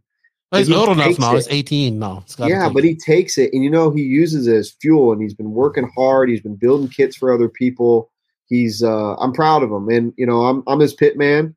So I not only am I rooting for him, but I have vested interest in him. I love him. He's a good kid. But, that like you just said, who would I be rooting for? It's kind of like choosing one child over another. As long as an Ultimate Engine or an S-Works car wins, I'm happy. I'm a happy person. But like I told you before, you cannot bet against Dakota. No, you can't. I have him as a favorite going in. There's 3 people that I think could win this race. Tell me. I think it's Fenn, Mayfield, or Ronefeld. That's the 3 people. No, that's not saying nobody else can win it. No, I know what you're saying. But those 3 stand above everybody, in my opinion. And out of those 2, I think right now, and the only reason I'm picking Fenn and Ronefeld is because they're more comfortable on their new, they've won that program longer. Fenn obviously longer, and Mayfield still, I think, working out the King City Techno. Not saying that he can't win. Yeah. But I think there's 3 guys. I think in the world, there's 3 guys. Well, sorry, it's 5 guys that I think are above people. And this is no disrespect. There's 5 8-scale races that I think the heads above people in other. It's those 3. It's Fenn, Mayfield, Ronefeld, JCC, and Ongaro. I think those 5 can show up to any race. I think the potential threat to win, and even in that 3, in that 5, there's 3 of those guys who I think can go to any type of race and do well. You know what I mean? So it's even a division. How do you think JCC is going to do at this one? It'd be very interesting to see. Did he come last year? Okay. So I remember at I think he went to Silver State. He didn't do too well, I think, that year. So it'd be very interesting to see how he does, because I think it's a shame Ongaro isn't coming. I would have liked to seen him come, but to be honest, he hasn't really set the world on fire at DNC. I think JCC can still do good. I think the issue with guys like JCC will be nighttime racing and how much the track changes at DNC with the weather and stuff like that, and how rough it gets, because it's a very unique race. And a lot of, like, I remember Hampus and Pecco when we was at RCGP, first time ever driving on the lights. Yeah, I remember that. So I think that's a big issue for a lot of the European guys. They got to get over that.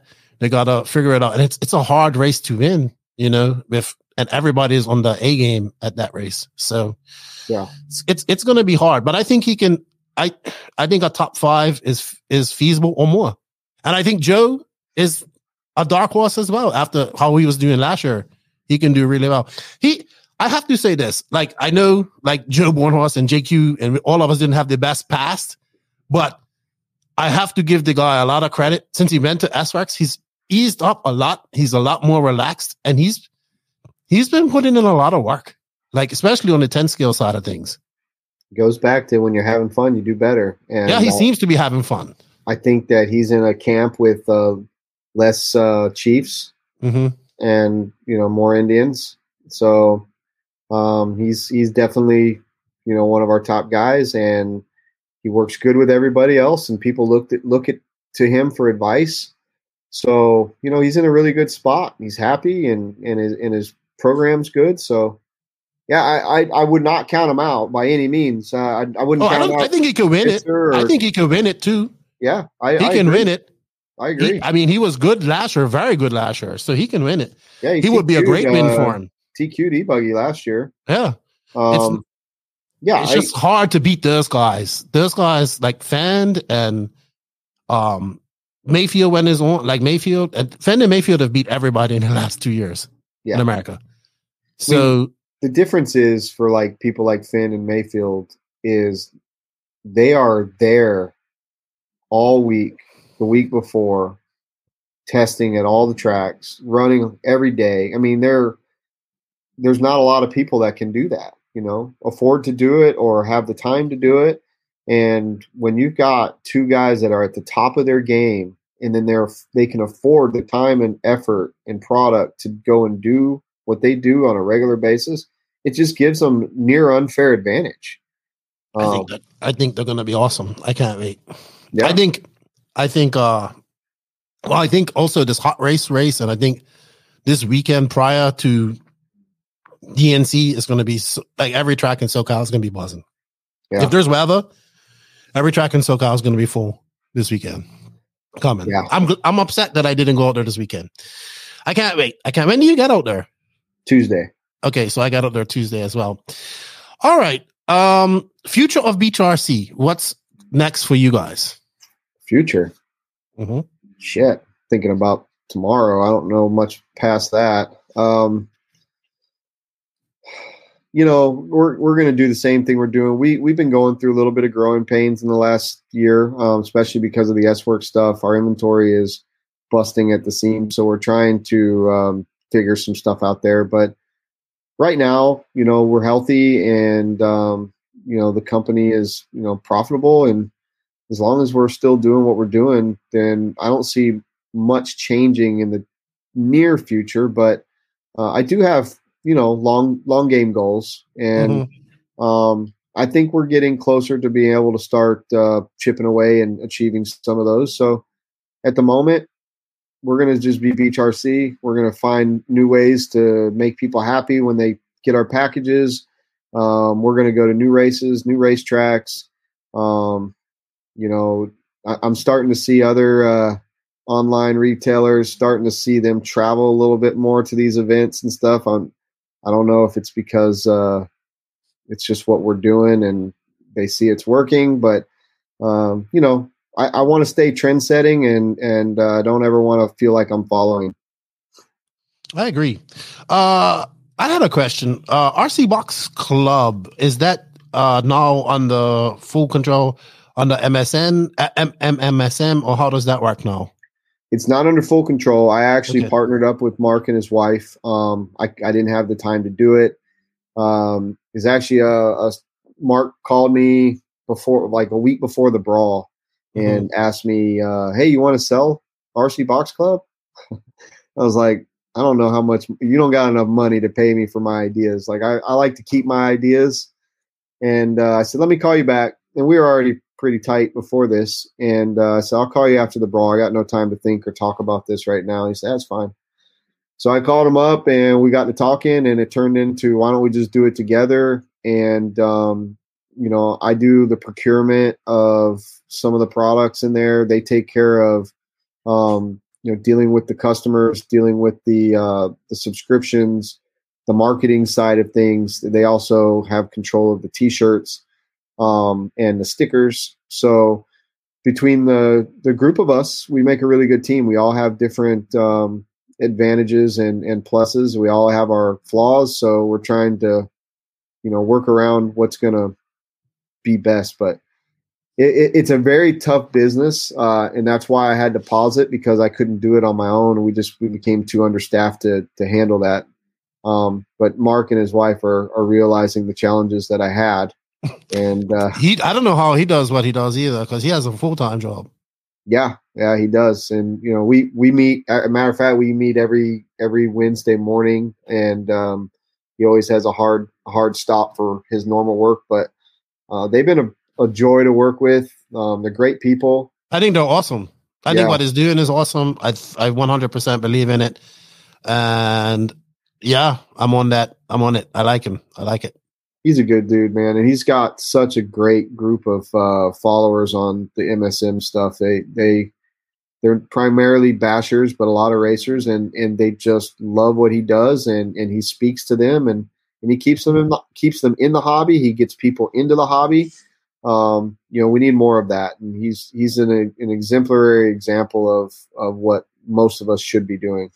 I 100% agree. I tell him, I said, I just want 10,000 of your viewers to join RC right now. Yeah. That's it. To racing. 10,000 would change the industry, like flip it on its head. Yeah. Flip it on its head. It's not a lot, but it would make a big difference for sure. Yes. Agreed. Brentus, it was a great chat with you, my friend. Yeah. I enjoyed it. Keep up the good work with everything you're doing. It's all going to pay off. It is paying off. I look forward to seeing you next week. We're going to have some fun. You got the Racecraft Rager. Ooh, that's what it is. Yeah. So who's this live band coming in next week? Shit, I don't know. Okay, so like a cover band? Yeah, Chase posted it. They play all popular covers and stuff like that, punk and Journey and a little bit of everything from what I understand. But yeah, it's I don't know, man.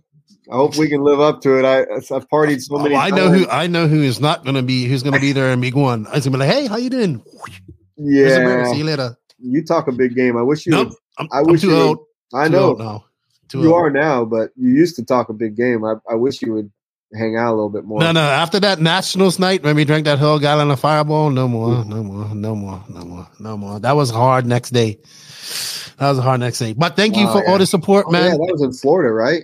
Yeah. Yeah, I got you good at that one. Dude, I just smelled cinnamon the entire day the next day. Well, yuck. We're going to keep it going, bro. It's going to be a fun year. I'm looking forward to it, and I'm looking forward to seeing more great stuff come from you. And don't let Max push you around. That little twerp. You know, I love how a lot of people like him and that. a lot of people dislike him. I love how he posts on that top 25 RC the other day. He's like, still, Mayako now has the most people in the top, like 7 or something. You know, he does that to troll it was people. Like Mayako's on the top. He does that just to trigger people. So I think that list plus sportsman drivers, sponsored drivers, and sportsmen are the two things that trigger RC racers more than anything. I agree. I get a kick out of it, man. I just like to talk shit, and I like to trigger him.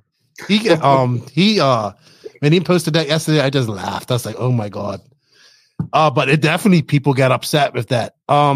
They just need to kind of, I don't know. I think we just need to have a series. Like we could have Joey's got this series coming up.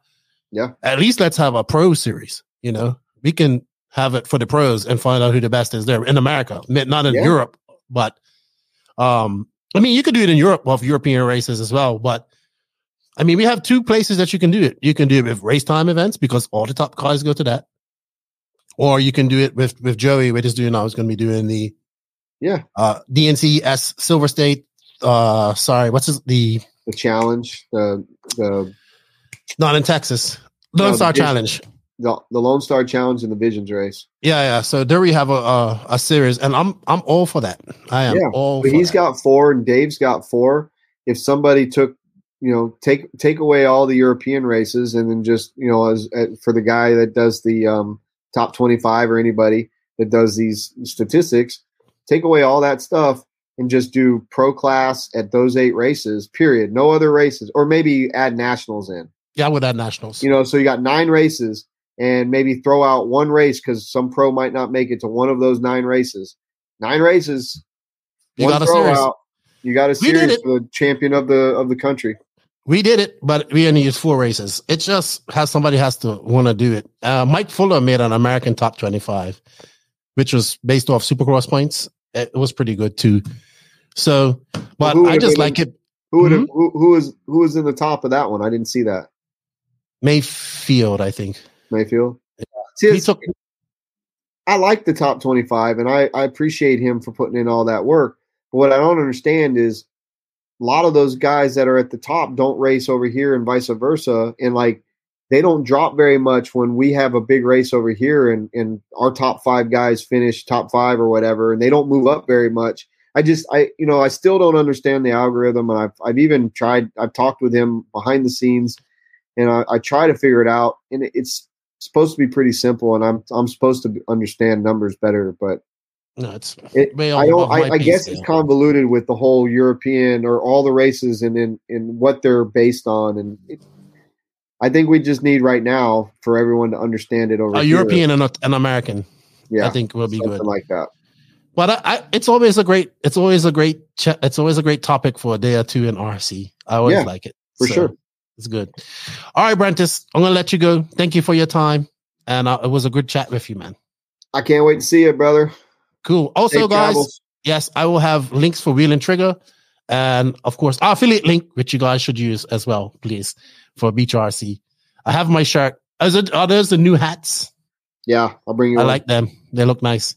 I got you set up, man. I got you taken care of. I got you a bunch of. I'm bringing you a swag pack. Thank you. I appreciate it. Have a good one and see you next Tuesday. Peace.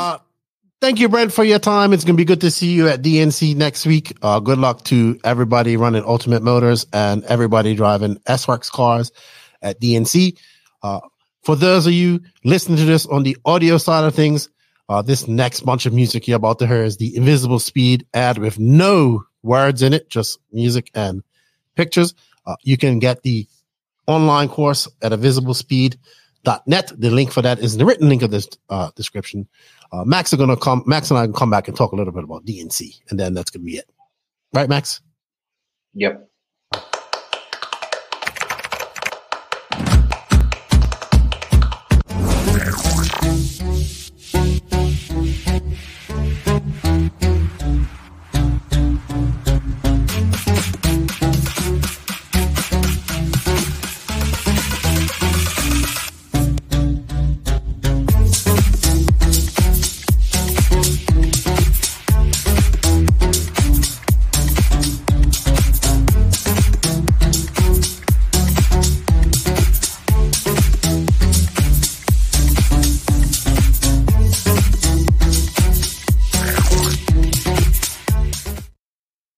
Thank you to Invisible Speed for their continued support. I will add that the 20% off and the Euros analysis does not count. This is an ad from the Euros that David Ronnefalk won, who is, you know what? Let's just get right into DNC right off the bat. Max, I think David Ronnefalk's going to win this race.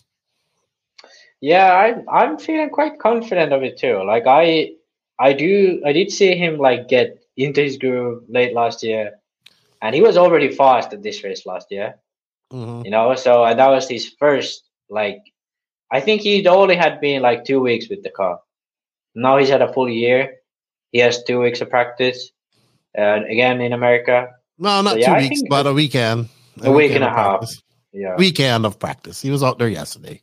Well, as Thursday, I think he went out there. I think he went last weekend already. No, he went this Thursday. As we're recording this on a Friday, he went yesterday.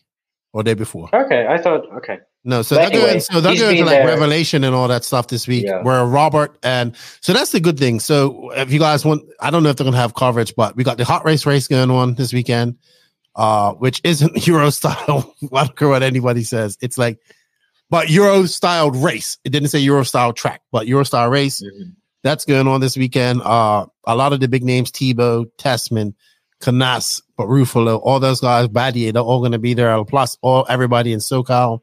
Practice is going on as we speak, probably right now. And right now, I guess I am really kicking myself for not being out there early. Like, I wish I was leaving today, or I wish I got out there yesterday. But right now, I bet you the buzz is one as everybody's flying in. You know, everybody's flying in. You see everybody's leaving for DNC and all the European guys, and everybody's traveling in. So the hot race is going to be banging. Revelation's going to be packed. Thunder Alley's going to be packed like all weekend.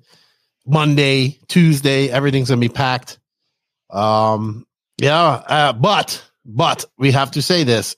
It's not looking great weather-wise. It looks like we're going to have rain every day. Yeah. 80% on Sunday.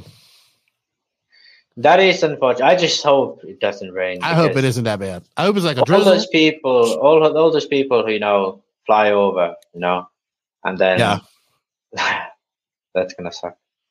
All right. I think this. So I'm watching. We haven't seen any track pictures. I'm anxious to see that. Obviously, this starts Wednesday is practice. Mm-hmm. We go to set up. I wouldn't even be setting up because I get in like 3:30. Man, I'm super excited for this race. I'm not gonna lie. Yeah, I just hope it. Like I don't want to get excited because I'll reserve myself until we actually get the cars and tracks and not just a huge amount of rain. Can't blow your lid. Like I used to do that all the time. Go up to DNC, like done. No. Yeah. All right. So let's talk about who we think is gonna be fast. All right. Fend, Mayfield, Ronnefalk. Think those top three are gonna be a little bit heads and shoulders above people. Who's going to win out of those three? Hard to say. I think we're going to see Mason Fuller do very well. I think Cole has potential to do well. One, because this is like TZO headquarters, so he should be on a good tire. Yeah, I think Cole will be stronger than, you know, he usually is. Hard to say if he'll be, you know, fighting in the top three, but he'll be up there. Joe Bornhorst was very fast here last year too. Expect to see him fast again this year. That was interesting. I don't know if they're going to run their HB rear end really this year. But that could be something he's going to if he runs again, he could do well, I think. Canas coming over. I think. Yeah. I don't know. I think Canas may struggle a little bit at this race. I think Canas will struggle, but Ruffalo will be fast in the qualifiers. Perhaps Ruffalo will make the main. I think Figueiredo is going to be faster too. He was faster last year, but made so many mistakes. Yeah, and he's always been fast at DNC. You know, even in like 5 years ago, he was fast. It's gonna be a really, really packed A and B mains. You know. Yes. C main is going to have top guys in it, I think. Yeah. I think Cole Ogden was in his C main last year. Yeah, like Cavalieri and Little Bump too. I think Little Bump is going to be. I think if Little Bump can make the A main and Nitro at this race, it's a great for him. It's going to be hard. Yeah, I think so too. I think but that's a tough ask. Like if we start counting these names, it's going to be a really, really tight A main. All right. Yeah. Should we just go for the picks? Because at this point, it's just guessing. So who do you think? Give me a top three. Ronnefalk, Mayfield, and I kind of have to go with. I'll go with Tessman. I'll go with Tessman. We haven't mentioned. Yeah, I'll go with. Tebow can make a top 5. The thing is, I'm actually quite confident in Robert. He's done well at this race before, and I think this car is much more suited to this track. What about Fend? You don't have Fend in your top 3? I'm kind of putting Fend in, anywhere in the top 5, but in my top 3 picks, I'm gonna go with, I think he could win this race though. Oh that's what I'm saying. Like, I wouldn't be surprised if it's Fend who wins it, and then it's Ronnefalk. I will be honest with you. I think I'm picking Fend over Mayfield to win this if it comes down to this. Really? Yeah. No, I would still pick Mayfield over Fend. Because come on, it's DNC. It's not Fend's strongest race, and this is like Mayfield's absolutely strongest race by far. I mean, that's possible too, but I don't know, man. It's so hard to tell. I know that I hate to jinx the Viking, but I feel confidence wise, and I think he's the strongest going in there right now. I don't think if Ongaro was going, I wouldn't even have Ongaro in my top 5. Yeah, but the Ongaro struggles at this race. Really, it's the way he sets up his car, his driving style, everything.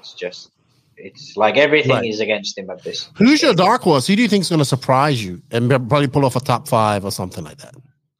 Well, Robert is probably, Okay. I think, like, I have, like, for me, I don't feel him being a dark horse, but I think what people would expect of him, I believe he's going to be, surprising. What about Teebs? Where do you think he's going to end up? It's hard to say. These rough tracks.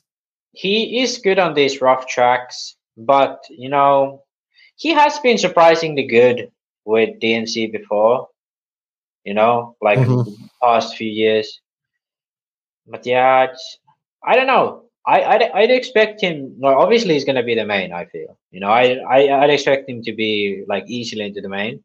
But it's going to be hard to say if he's going to have a good race or like. I'd expect him to be. Rivkin is interesting because he's had such a good weekend at Thunder Rally at the TNR race. So he won both buggy and e-buggy. But like some years, he's just really struggled at DNC, like qualifying in the B, all that stuff.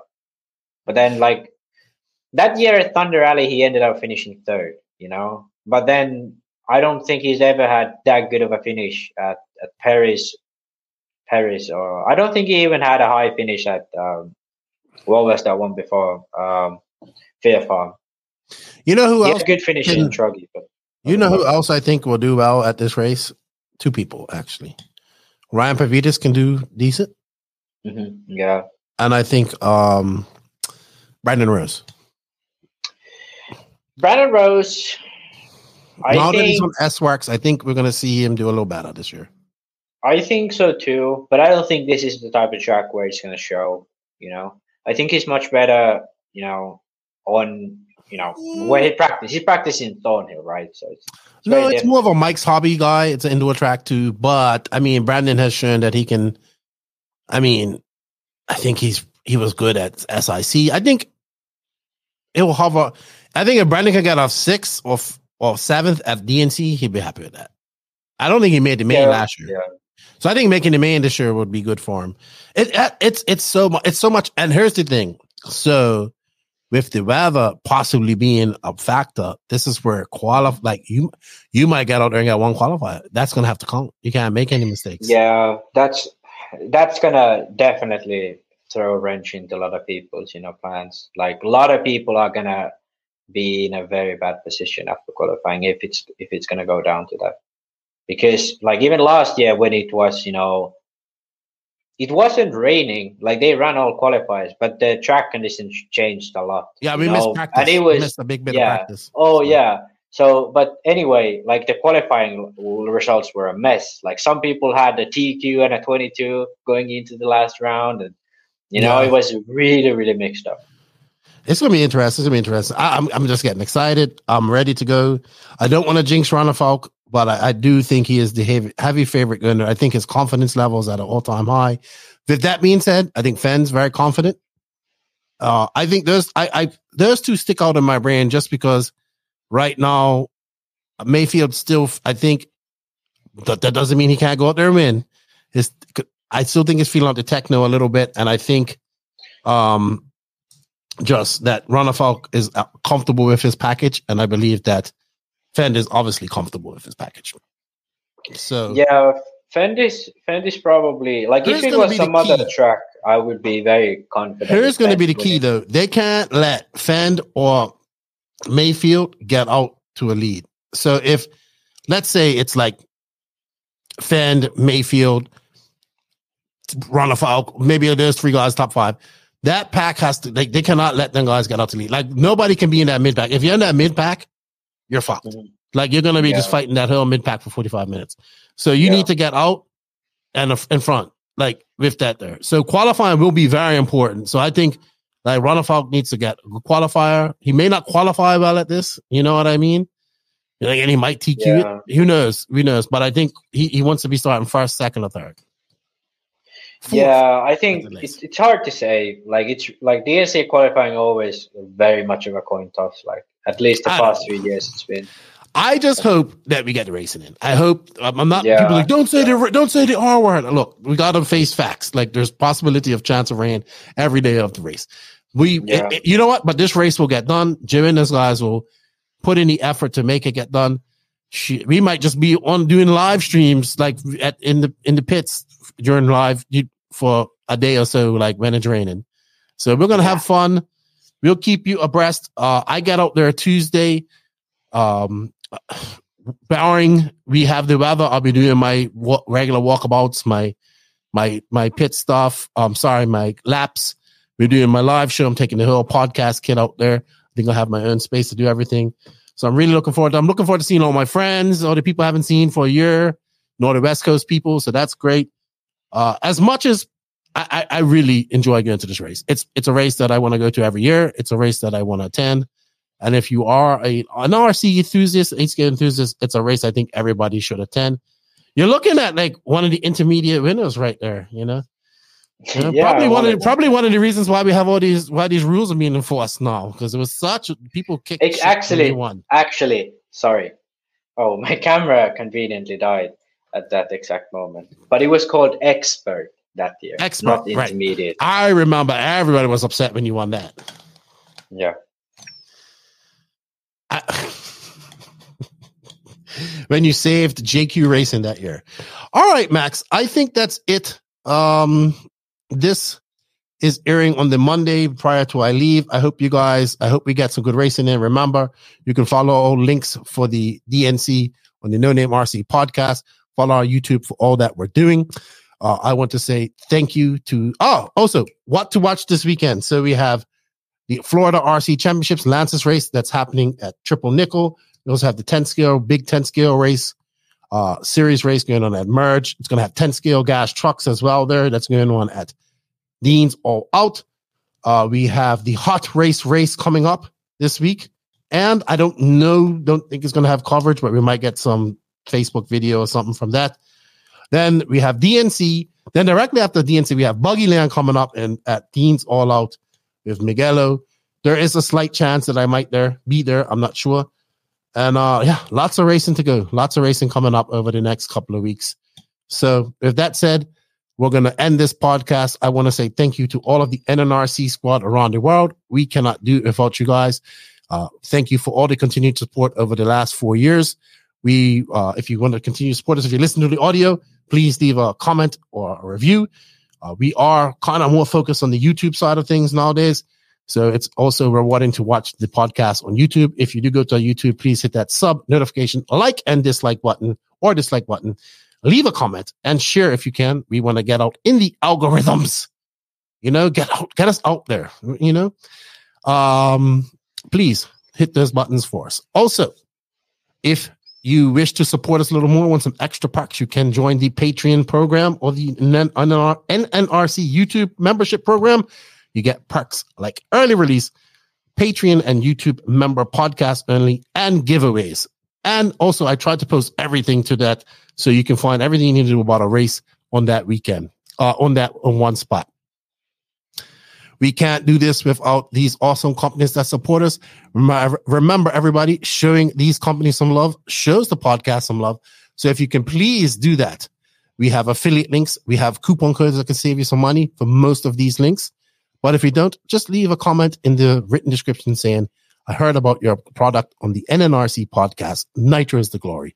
They are invisiblespeed.net, High-Tech RC, Mayako, Sunpadal USA, TNR Fuels, Techno RC, Beach RC, Clinic RC, Lugs Racing Tires, Ignite Design RC, Racecraft USA, Carl RC, RCGP, House of RC, Runafuck Racing, JTP RC. Gonna see my boy Bobby Badier soon. I'm excited, Max. Super excited. It would have been better if you would have been there.